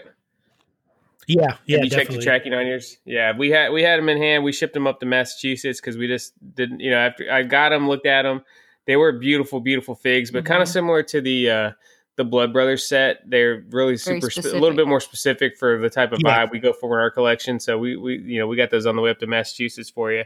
But awesome figures. I definitely agree. They're in the mix for figures of the year. Love the boxing gloves. I don't know why. The boxing glove accessories look cool. They did a great job on the tights. The soft, 2 soft goods robes. Like I said, if you were, they nailed it. If the object was to recreate the WrestleMania 2 boxing match between these two guys, they couldn't have done any better job on it. And I love the packaging. The packaging looks great. Yeah, with the WrestleMania 2 backdrop on the inside, and then you got the box art on the back of it. Just really, really great figure set. So hopefully these two, as far as I know, all these 2-packs as of now have really just been online exclusives. Hopefully either Walmart or Target finds a way to get these on the pegs, because these are kind of showstoppers. I could see, if parents are walking through the aisle with their kids and see this, it could kind of jog their memory. This would be something I would pick up, even if I wasn't necessarily a figure collector, just because it looks so freaking cool in the packaging. True. The only thing about these, 2-packs and stuff is like the cost. I just feel like it's not just going to be like a casual purchase. We're like two elites. I feel like, most people, or if you go and buy a battle pack, right, like it's not that expensive. But to buy these elite 2-packs is going to be a little bit more of a challenge for most people. Definitely. Yeah. But yeah, that's it. That I actually posted for another 2-pack on Twitter. I posted a picture of Lawrence Taylor and Bam Bam Bigelow. You gotta make it happen, man. I'm with it. The outpouring, the support that I got on that tweet was pretty amazing. I think I'm still getting like likes and retweets from it. It was a lot of people want to see it happen. It's hopefully it gets supported and it actually happens, because I think that's like a long overdue like 2-pack. That should definitely be like maybe like a SDCC exclusive or something like that, or ringside exclusive, whatever you want to do. That should definitely be made. And I think Bam Bam definitely needs an elite at some point, as well as like a recent elite, I should say. And Lawrence Taylor definitely, if they can, I'm not sure how that licensing works with him, but having him in the gear and all that stuff, and Bam Bam, and maybe even throw Pat Patterson as a referee in there, make it a 3-pack if you want to. But yeah, no, it was kind of funny. I just threw that on Monday night, just a random tweet, just like, hey, we got all these cool flashback figures. What if we get this, and just retweet like? I'm like, holy crap! A lot of people want to see this happen. So hopefully, if you see it happen, I'm taking full credit for it. That's what I told Sheena. If you see the we won't let anybody forget. No, definitely not. But so moving on, the coveted Brock Lesnar Ultimate Edition back in stock at ringside. That was that was the sleeper figure for the Ultimate Edition series. I think a lot of people were like, I'm going to pass on Brock. Impossible to get over the summer. Mm-hmm. Yeah, no, that's what I mean. Like when it first appeared, people were like, I'm not going to buy it. But then for some reason it just disappeared. And then it went on eBay for like $500. I'm exaggerating. But like it was like one of the eBay like high price items. And it was just like, Brock Lesnar though? Why? But yeah, it's an awesome figure. I think he's similar to the Shinsuke Ultimate Edition, that you really got to have that figure in hand to appreciate it. Because you're like, okay, exactly. We've already got a ton of Brocks that look similar to this, but the Ultimate Edition really is just a step up. It looks awesome. And the other thing was that that series, him and HBK, I think that was the series that never made it to the pegs. So those are really, really hard to find anyways. But jump on that figure. All the Ultimate Editions have gone up in value big time. So if you're doing this as an investment, it's not a bad pick to get, because it's going to be worth some money down the road. And if you're doing it just for collecting, it's a great figure to have in hand. It's definitely the definitive Brock Lesnar release that we've had so far. Oh yeah, no, I agree. Definitely. Let's see. Moving on. So the Championship Showdown Series 2 images appeared. Did you guys get to take a look at these? Oh yeah. Yep. At all? Yeah, so you have my take on these, I just I miss battle packs, honestly, man. Like they're cool for what they are, and I fully understand that I'm not the target audience for these figures. These ones are definitely geared at kids. If I was a kid, I would love getting the belt that goes along with these and be able to swap around all the different side plates. So it's neat from that aspect, but as an adult collector, these aren't really doing a lot for me. I miss the battle packs, because there were a lot of guys that the battle packs we had kind of first time in the line figures, of different guys like Simon Gotch, primetime players, Zelina Vega, who we're going to talk about a little bit later on. Her only figure she's had so far was in a battle pack. So definitely miss the battle packs. And hopefully they come back sooner rather than later. What do you think, Sheena? Yeah, I mean, like Seth said, these are definitely not targeted toward, me or the collectors or, the hardcore photographers or anything. But if I was a little kid and I saw all those things packed up, I mean, a Randy Orton and a John Cena, and it comes with 2 freaking side plates, like I'd be like, yes, I want that, So, I mean, I think they're going to sell well. I think it's really cool, a cool concept with the side plates and stuff. But yeah, I mean, it's definitely not something I'm going to be adding to my collection. Yeah, I agree. I think they look pretty cool. Like you said, the packaging looks cool. The side plates are pretty sick, but I feel like as a collector, you'd have to like buy multiple belts to display all of those. I'm not sure if if you're a collector that would just buy one belt and switch out the side plates, but I feel like if you did do that, you would have to buy like multiple belts and display all those side plates. So I think it's like I think that's what a huge Mattel's investment banking essentially. on. Yeah. I think it's like early So next year. does this go on like the kids belt? Like, They're are they making a new belt. specific Yeah, belt? they're Right? making a new Okay. belt that's part of it's going to have like the championship showdown branding on it and stuff, and it's going to have you're going to be able to swap out the side plates. Well, like I said, Yeah. I think that's really cool. If I was a little kid, I would be all for that. And I mean, that's like I said, that's who these are geared for. The figures look fine. There's nothing, I don't have anything bad to say about the they're figures. fine basics. But I mean, you can tell the packaging is just kind of like it's definitely made for children. But I mean, I have 2 kids myself, so I mean, if they want these figures, then I'm gonna be like, okay, cool, you can have them. You know, so Exactly. So now for the main event, the figure we've all been waiting for, Elite 82, Gronk, No. images of Surface.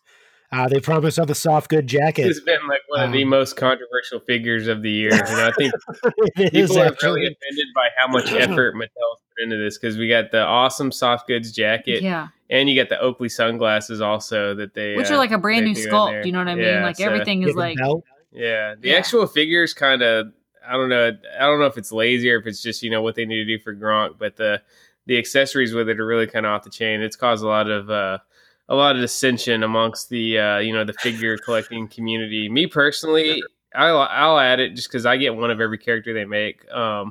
It's a cool figure. I think if they're gonna make a Gronk, I think they did what they needed to do for a Gronk release. But I could think of about a dozen guys I'd rather see get a release before we get a Gronk figure. I'd rather have the Gooker than Gronk. Yeah, we need the Gooker. I mean, yeah, that's true. Yeah, I mean, I just I said- think this face scan. I mean, it is that's just kind of like who he is, but I just think it's just so goofy looking. Like his mouth's wide open. He's got that Yeah. like that obnoxious like goatee. It's like Gronk. Yeah, I mean, they captured Gronk. Just this guy got a figure. yeah. I mean, yeah, I it's- mean, it is what it is. It's Gronk. You knew it was going to happen. And like I said, I think as a New Englander, I have to actually buy it because I think I might get kicked out of New England if I like you don't said, I think have they it in just my they're collection. just So going to issue them. They're just going to be standard issue. When you renew your driver's license, you're going to get a Gronk figure.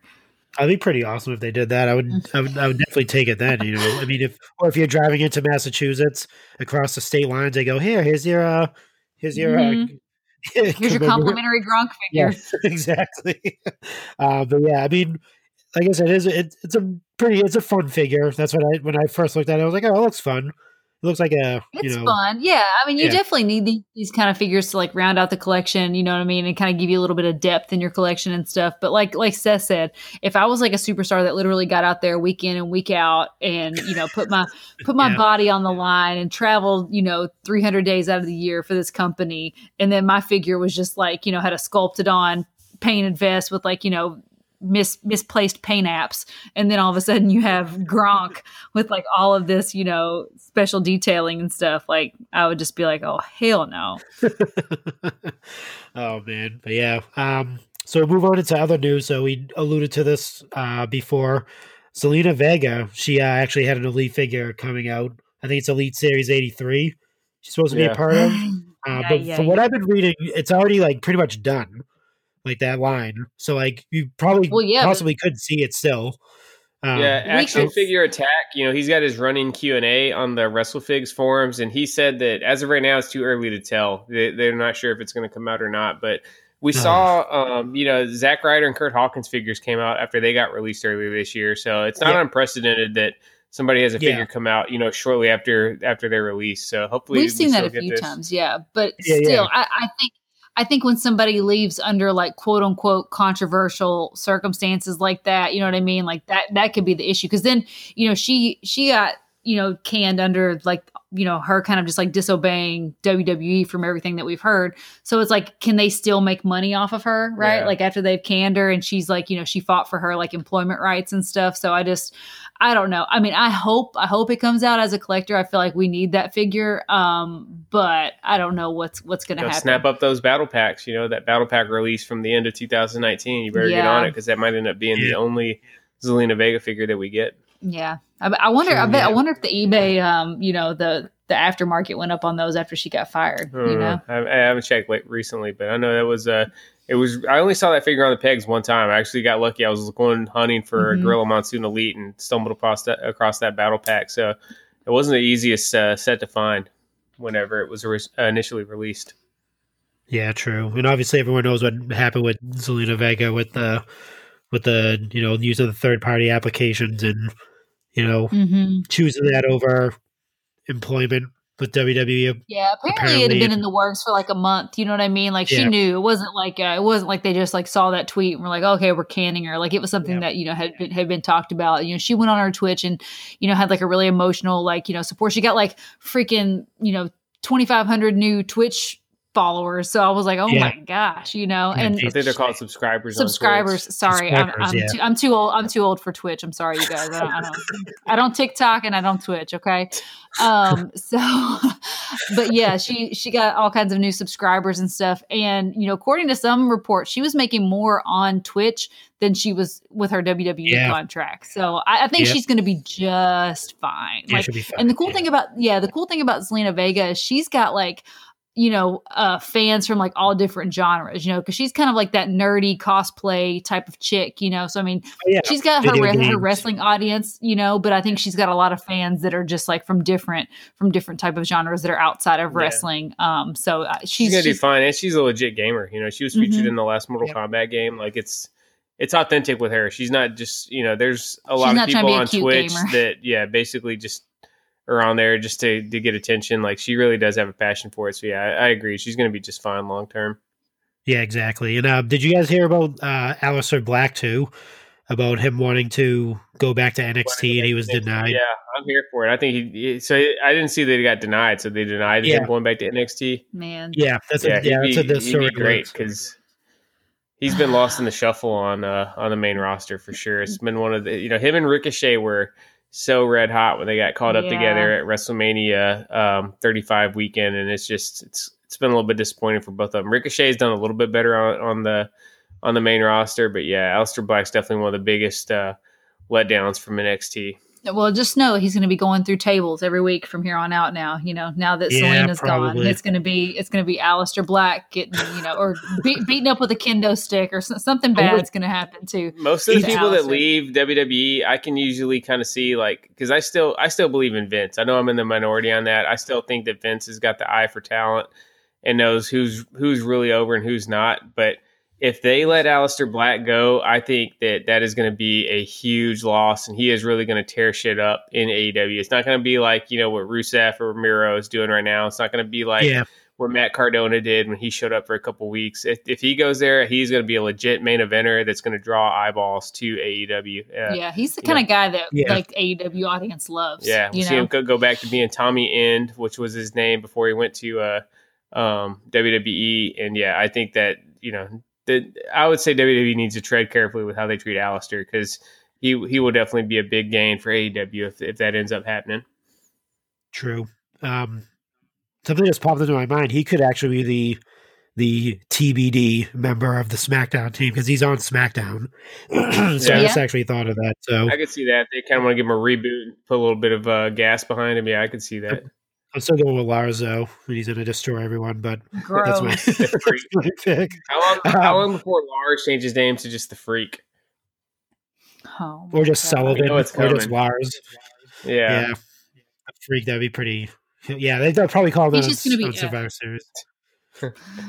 So the Freak is here, the Freak. Dude, when he came on a couple weeks ago, I mean, you could. If I told Seth, if you were playing a drinking game with how many times they said the Freak, like you'd be dead by the end of the match. Like you would, like it's just they love that word, the Freak. They're like, it's the Freak. He's doing the Freak Slam. Freak accident. Yeah, it's a freak accident. He's a freak accident. The Freak athlete. That's hilarious. Yeah. So for final news for Go Figure, we have Shawn Michaels joining the Elite of the Ultimate Edition Fan Takeover alongside Ultimate Warrior. So you have your choices of King of the Ring 1995, Survivor Series 95, or King of the Ring 96. So the voting is going on now. So I'm gonna get your thoughts. What do you guys choosing? I'm hoping for King of the Ring '96. I like the black and blue. Ooh, okay. Seeing which Yeah, I don't one. think we. Yeah, I like that black and blue too. I think that's a gorgeous. I just like the way that figure is like sculpt or the gear is like sculpted. I just think it like looks really badass. I don't know how Yeah, King of the Ring '95 even got on here because I think King of the Ring '95, Shawn Michaels and Kama fought to a time limit draw of all things. You know, '96 he was defending the World Championship against British Bulldog, and then Survivor Series '95 he was in that wild card match that they had. So I don't know how '95 he made it in the mix, but yeah, I'd be happy with really any three I of don't these. think it's really good. based on. It's not based on the actual match though. I think it's literally it's just based on the gear. look, you know? Right. So it really doesn't Yeah. matter. I mean, he could have faced anyone, but I think it's just based on the actual look. But a lot of people in our group said they wanted the '95. King of the Ring. Yeah, the King of the Ring '95. So Huh. yeah. Yeah. I'm kind of curious to see what the Fan Takeover Ultimate Editions look like. If it's going to be different packaging. Mhm. If it's gonna I don't know. Obviously we haven't seen it yet. I'm definitely super curious just to see like what the first one. So I'm hoping they do it in sets of 2, like they're doing it now. So like Ultimate Warrior and Shawn Michaels will be the first set, and then like they go obviously. They should just have us all send in pictures of ourselves and just cover the box in pictures of the fans. So Fan Takeover. I think that actually. Jeff Hardy was in on this also, right? What is Jeff it? Hardy one of the fan? Jeff Was Jeff Hardy Hardy was one one, of the yeah. Ultimate Edition fan Yes. takeovers also? Oh yeah, that's right. He was.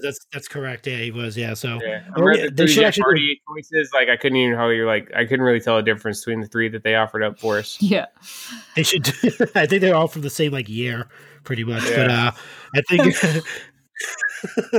I think they should. I'm on the record. I'm not a big fan of this fan takeover line. It's just I always end up being let down from it. I think just to piggyback off of what Sheena said, I think they should do that. I think they should pick a fan to have their face plastered on the package, like they're the like one of the voters. So that'd be pretty cool. Mhm. Like you're the one that actually chose us. You're one of the. You should be the last voter, the person that vote the last vote to make that like ultimate edition win. They should just come should with have like their face on fan the trading package. cards. You know, we could you just submit fan trading cards and like you get like different different ones. People will be like, "Oh my god, I got a limited edition Chick Foley. Look at this." That'd be pretty funny. Marco, what were your weekly boy. purchases this week? Just one. Just the it's gotta be Kane Survivor Series. Nice. Just traveling the aisles of Target and seen Kane just floating there. Kane and actually Drew McIntyre from that Survivor Series set were actually there, and a bunch of the Legends line that's just peg warming. Kofi Kingston's a huge peg warmer right now. I'm not sure if you guys are experiencing the same thing right now. He's just I saw several today. filling up the pegs. I feel so bad for Kofi just hanging there. I'm like, oh. Yeah, that's a nice figure, man. No, it is. It's a really awesome figure. There's tons of them. I mean, I'm assuming he's super popular. That's why there's so many. But yikes! But yeah, that's pretty much it. Nothing too crazy. And I have the what you're sending me, which isn't here yet, but with the the Elite 2-pack, and then I forget who else. Who were the other ones? It was Shinsuke, And the Rock. I forget who else. The Rock. Yes, that's right. Yeah, so those are coming their way, but yeah, that's just Kane. It's got to be Kane. That figure is actually really awesome. It comes with a chair and all that stuff too. So who knows? It might I have an extra one, so that, like I said, it might be the giveaway. I don't know. We'll keep it a secret. Who knows? That might be the Survivor Series pay-per-view giveaway item. But nice. Yeah, that's pretty much it for me. Yeah, we picked up the Mae Young Elite. Great figure. Love that. Hopefully we get some more people from the the super classic era. And then I went heavy on the retros and Hasbros. I picked up a Skinner Hasbro.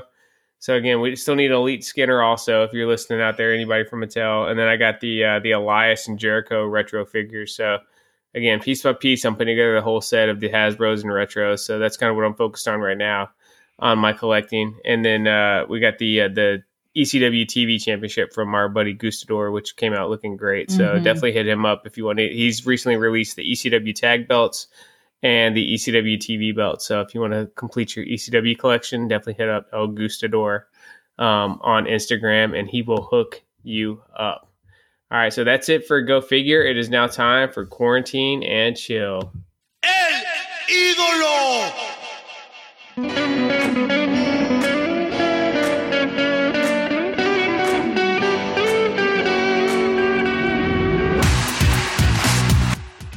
All right, Quarantine and Chill is where we give you guys a recommendation to help you keep it tranquilo while everybody is locked down indoors. So Sheena and Marco each got a recommendation for this week. Marco, hit us with yours first.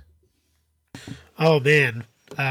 Usually I try to stay away from the wrestling related quarantine and chill stuff, but if you haven't watched any of the 30 Days of Undertaker shows that they've been doing, definitely watch the Mortician. We talked about that last episode. If you want a good heartwarming, like good feeling like documentary, definitely watch that Mortician one. It's like it makes you like, I don't know. I was watching it. I watched it I think I watched it 2 or 3 times already. And it's just his story is it's remarkable. Just like, and the type of person he was, like you would definitely want to hang around with him. Yeah, like the behind the scenes stuff, him like joking around with people, and like he just seemed like a super fun guy to be around, and like it almost brought a tear to my eye just watching it. I was just like, oh man, I can't believe that whole and then the whole the CM Punk angle and stuff like that when they were talking about that, and like you had to see the behind the scenes if they were going to do it or not. And then like they decided, hey, he would have loved that. I mean, just like watching that, like when they lead up to that point and you're watching that documentary, you're like, you know what? Just from like seeing him from those like quick 45-minute segments, he definitely would want something like that. He had a whole angle at WrestleMania like about him essentially, which right. He probably would have loved essentially. But yeah, definitely that. But I came here to talk about the Brothers of Destruction. Have either one of you guys watched this yet? I haven't seen that one yet. Saw the preview for it. It looks really good, but I haven't had a chance to watch it. It's on the list for sure. Yeah, it's really good. So they both haven't talked to each other in a while. Kane or Undertaker, and they're separately traveling to this. It's a university. I forget what university is, but they're doing like a sit down and stuff like that. To they basically like interview, like Kane's kind of like interviewing Undertaker almost, and they like go through the whole, how they started, where the ideas came from, and all this stuff. And it's really good. You get to see like Undertaker pretty much says like if it wasn't for like Kane, like. He doesn't know where his career would be, essentially, because that was like the turning point in his career. Like, obviously, it was kind of not getting stale, but like his characters, it's the Undertaker. You see the same type of person like over and over. Yeah, yeah. Kane definitely gave him some new life there in the late '90s. Yeah, then like obviously you had Paul there too, and then you had Mick Foley come in the fold as well. So you had like all these like different like gears turning and stuff like that, and yeah, you had pretty much like I was actually watching that and go like. If Paul Bearer like had that stable of Mankind, Kane, Undertaker, and Vader, that stable would be ridiculous. Like they would destroy everybody. Undefeated, they would just shut down wrestling. Who's beating any one of those dudes at all? Like in a Survivor Series match, I'm taking them all day, every day. Mm-hmm. But you get to see like the good, like you get to see like their friendship and how like blossom and stuff like that, how they actually kind of like became brothers almost during that whole like tenure and stuff like that, and you find out like that was supposed to be like a one-off thing. Like Kane was just supposed to be a one-off character, and that was it. Like he was never going to be seen again. He was there to like build up to WrestleMania, and then he's going to disappear. But obviously it was just so good, and like Undertaker kind of had a lot more pull back then, or he started to get a little bit more pull. And they kept the storyline going, and Kane's 23 years strong. Yeah, man, it's like I said, he's pretty much been a part of Undertaker's story. That second half of his career is pretty much Kane's been there for the ride. So like it's kind of weird thinking about. They even talk about the Super Showdown or what match was that with that? Triple H and HBK. Yep. The new they talk about that too as well. Yeah, they joke about that. It's pretty. Yeah, you got to see it. they make fun of it a lot on that on that Yeah, that documentary. match But yeah, was definitely something else. definitely take the time to watch it. It's like 45 minutes. It's not like a 2-hour thing or anything like that. So take 45 minutes out of your day and definitely watch that. It's really good. Well, cool. So, keeping with the theme of brothers here, my quarantine and chill recommendation is the Young Bucks' new book. It's called Young Bucks: Killing the Business from the Backyards to the Big Leagues. It just came out today, so super, super stoked. I'm going to get it on Audible, obviously, because, I don't have time to sit down and read. Anytime I sit down and read, I just like fall asleep. But I was hoping, I did the little sample today, and I was hoping that either Matt or Nick, I was hoping that they would like read it and narrate it. But it's not. It's just a generic narrator. But it's kind of from both their perspectives, and it talks about them coming up through the indies and like all the things. And I'm super excited to like dive into it and read it because I know a lot about the Young Bucks, but I just really want to know all the nitty gritty, dirty details. So I'm super pumped to actually get that. Are you going to read it, Sethy? Oh yeah, definitely. No. Big fan of the Bucks. I've been a fan of them since before AEW was even a thought. I've always just liked the style, like the hustle. These guys stayed independent and really kind of established that new model for independent wrestlers with all the T-shirt sales and merch and stuff. And how hard they pushed it. So definitely changed the game and pro wrestling. And big fan of everything that they've done. Yep. So it's available now. You can get it at Barnes & Noble, barnesandnoble.com. It's available on Amazon and Audible. So yeah, it's called Young Bucks: Killing the Business from the Backyards to the Big Leagues. All right. It is time for Random Merch of the Week.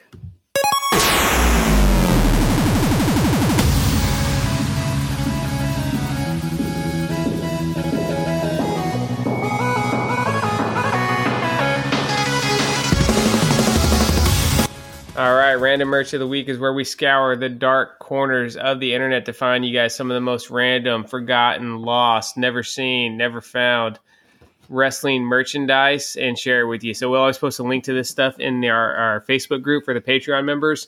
Marco found the random merch this week. Marco, tell us about these WCW thumb wrestlers. All right, so if you click on the link, it's actually like you've thumb wrestled before, right? Like Oh yeah. You and your friends, you do the thumb wrestling thing. So WCW actually made a thumb wrestling like kind of like handheld like game. So basically it has kind of like two handles that you hold. Obviously one takes a handle, the other person takes a handle. It's almost like a trigger to a gun, and you put your thumb in this like ring, right? There's like a little like makeshift ring in the middle of this thing, and you thumb wrestle. Did you guys get to see the pictures of it? It's pretty. Yes. It's pretty weird. There's different ones. Like they have they're branded for different wrestlers. Yeah, like Sting and DDP, so DDP. Goldberg and Nash. Yep.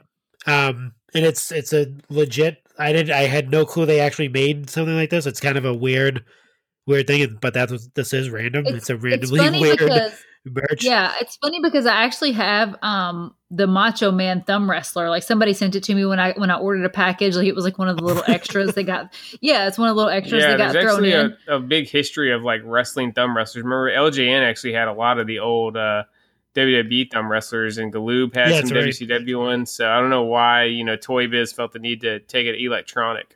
Yeah, I didn't. I didn't realize there was like the electronic thing. I have the little rubber, thumb wrestler that goes on your thumb, but I didn't realize there was like an actual, thing that you hold and thumb wrestle over. So, yeah. So it's like this is from the UK too. It's What's the price the shipping. It's about $13 our currency. It's $9.99 theirs. That's not bad. It's not a bad price. I was actually thinking of getting it myself just to have it because it's such a weird thing. The packaging does look nice. They look pretty cool for like a MOC piece or something for your collection, and it's definitely one of the more random pieces that's ever been made. Yeah, definitely. Yeah, it's like you said, it features two wrestlers, and it has like the WCW NWO logo on it, so it was made around that time. When I thumb wrestle, like I'm too competitive, and sometimes if I feel like I'm about to lose, like I do the cheating and I do like the the pointer finger swipe, and you swipe down the other person's thumb and then trap it down. Not that it's legal, but sometimes it just gives you a little bit of bully factor. But it's thumb wrestling. You can't use any other digits. Have you never heard of a run-in? What are you talking about? That is true. And you're talking about hold on. You're talking about us cheating about the tiebreaker, but you're willing to admit that you would So cheat use in a game of outside thumb wrestling. interference. Listen, Thumb that wrestling. was exact. I will use outside interference for real. Yeah, I will admit that. All right, so stay tuned on the Facebook page. We'll get a link up to that eBay listing in case anybody's trying to grab the WCW And thumb Seth wrestle and I will go set. live this weekend and thumb wrestle. All right, it's time for that'd be retro great, that'd be wrestling great. recommendation of the week.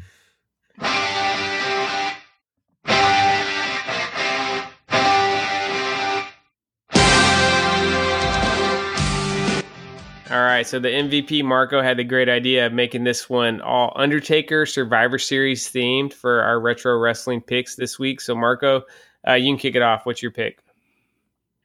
My pick for is the Undertaker versus Mankind at Survivor Series 1996.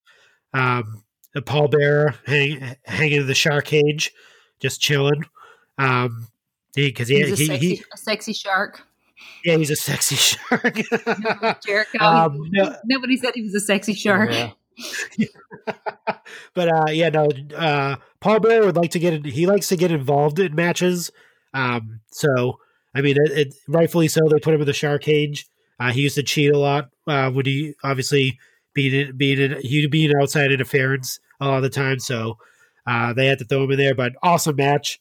One of the many match that match was Undertaker coming down with the Batman type gear. Yeah, and then we got that awesome defining figure. moments figure So of that sick. also. So yeah, that's a really great show. Also, you got the Undertaker and Mankind, Steve Austin and Bret Hart when Bret's return match after he took that kind of 8-month break from WWE, and then we had an awesome main event with Psycho Sid beating Shawn Michaels for the World Championship. They also had Rocky Maivia pay-per-view debut. So Survivor Series 96 is a great show. Something about just being in the Garden really kind of brought out the best in the WWF back in the 90s. So I recommend that whole show, especially, not just the Undertaker match. Sheena, what was your pick? Yeah, definitely. So mine is from Survivor Series 1994. This is The Undertaker versus Yokozuna in a casket match. So we all, Yokozuna has a storied history of being, having casket phobia. This was the rematch from Royal Rumble 94. It was crazy how back in the 90s, anybody Undertaker feuded with was always had this crazy fear of caskets. It's kind of like when Jake the Snake back in the late 80s and early 90s, anybody he feuded with, they suddenly were, deathly afraid of snakes.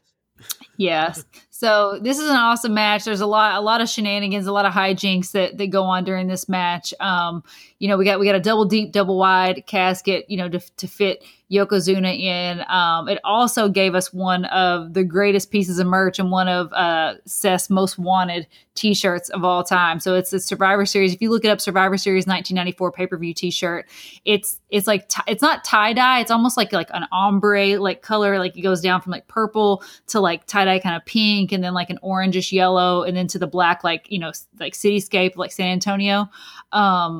It's just an awesome, amazing looking shirt. Super rare.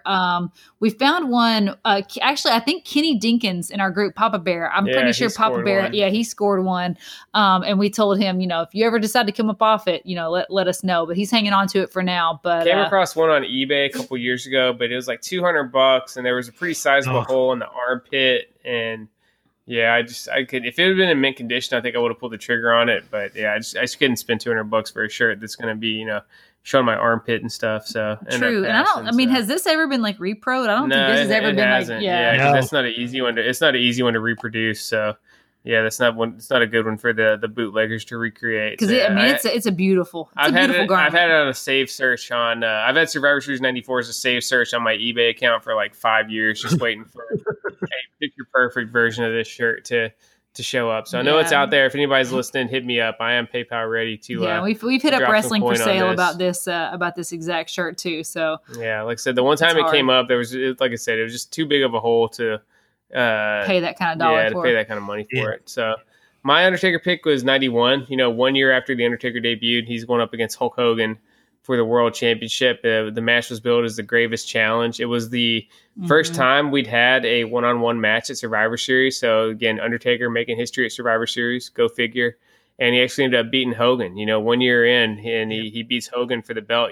Ric Flair got involved, saw a little tombstone action on a steel chair, and that also led to the Tuesday in Texas pay-per-view a week later, where we saw WWE try the new model where they kind of have like a rematch pay-per-view. We saw it this year also with Payback coming 1 week after SummerSlam. Mm-hmm. So again, it's a little historic event for multiple reasons, but definitely worth checking out to see The Undertaker get his first World Championship win. And with that, I think Sheena is going to hit us with a little bit of listener mail.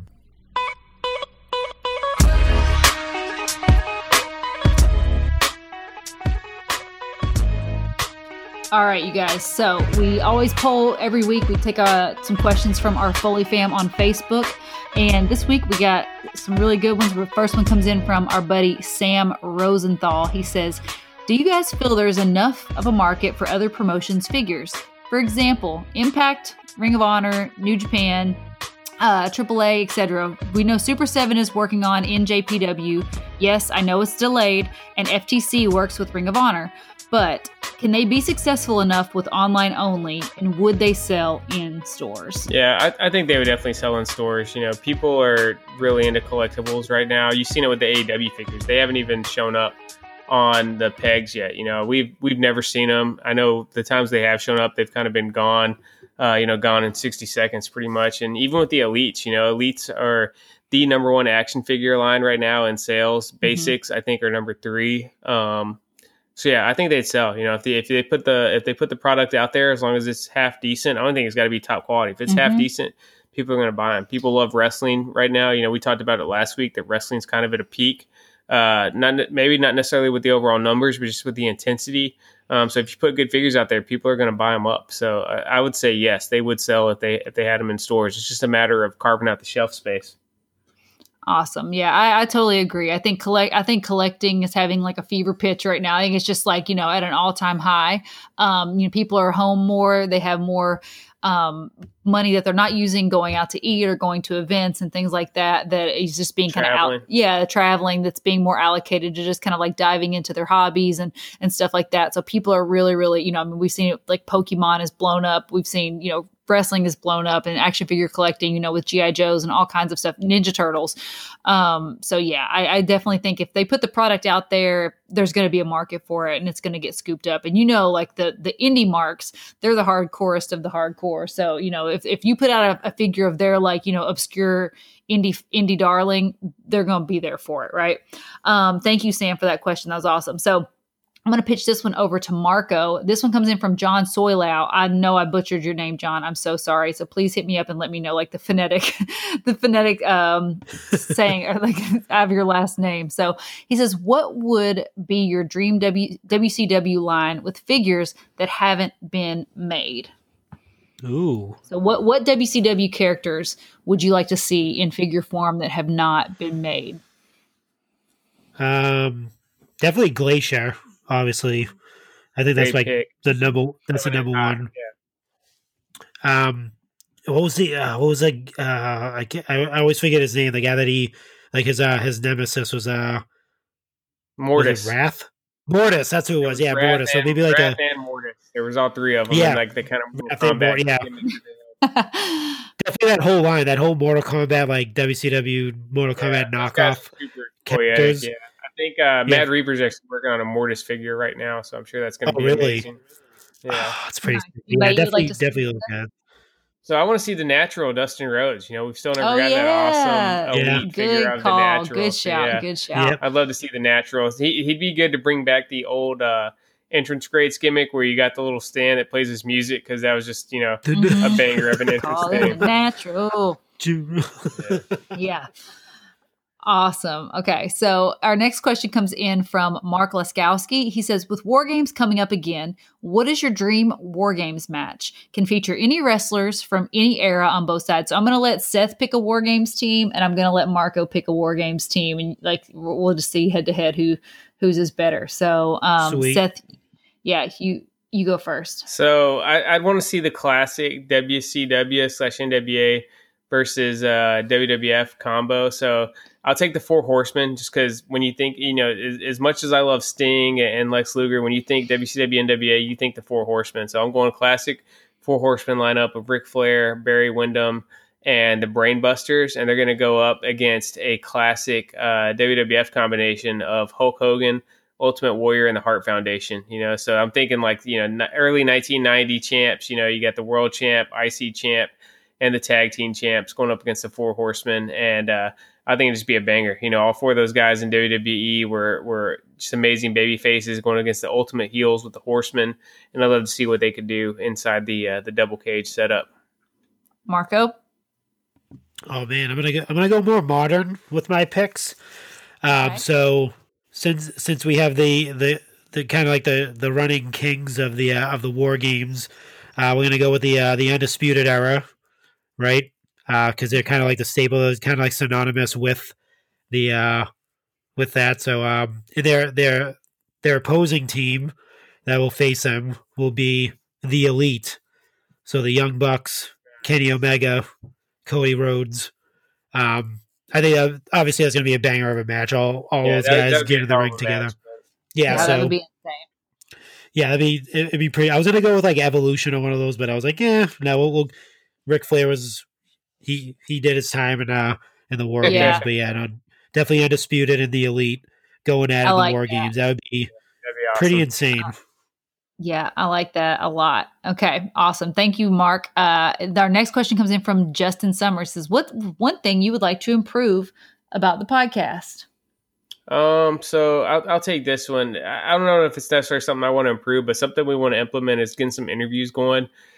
We had started to kind of think about setting that up last year. I think Sheena was working on getting some people lined up and actually had some commitments, but it was just kind of just logistically a little bit of a bridge too far, and I think it'd actually be even more difficult now because with me and Sheena both doing the podcast now, there's really kind of nobody to tend to the kids. So we're kind of just hitting the hope button that both kids cooperate and sleep through the podcast. It's 10 o'clock right now. So our little guy's probably going to, wake up any second, want to come get in bed with us. So I think it's kind of just too much of a headache. So maybe once the kids are a little bit older or we kind of transition to a different setup as far as what time we can record this, I'd love to be able to get some interview segments going on, get some different people on the show to just talk about, their background being wrestling fans and what they love about wrestling and just kind of share their experience with the greatest sport in God's green earth. So that's kind of something I definitely got on the to-do list over the next year or so is getting some interview segments onto the show. So yeah, we have some awesome people that, have said they would love to be on the show. So we have, once we get the logistics of it worked out, guys, we have some really great stuff for you guys on the horizon. But yeah, awesome. Thank you, Justin. And then let me just pick one more. One last time. Okay, we'll see. Mike Lanham says, Shaq, future AEW TNT champion, right? No, I'm going to say, future endeavor is more like it instead of future TNT champ. I'm cool to see Shaq come in for a little one-off, but please don't put a belt on him. Can you, not. Shaq, he can't even hardly walk, I don't feel like, he's kind of... Hey, Leon Ruff is the North American champion right now, so absolutely true. Anything is in play in 2020, but I hope they don't go that route. Yeah. Do you think, Marco, what do you think? Do you think Shaq has a chance to make an impact in AEW? He is one of the faces of TNT.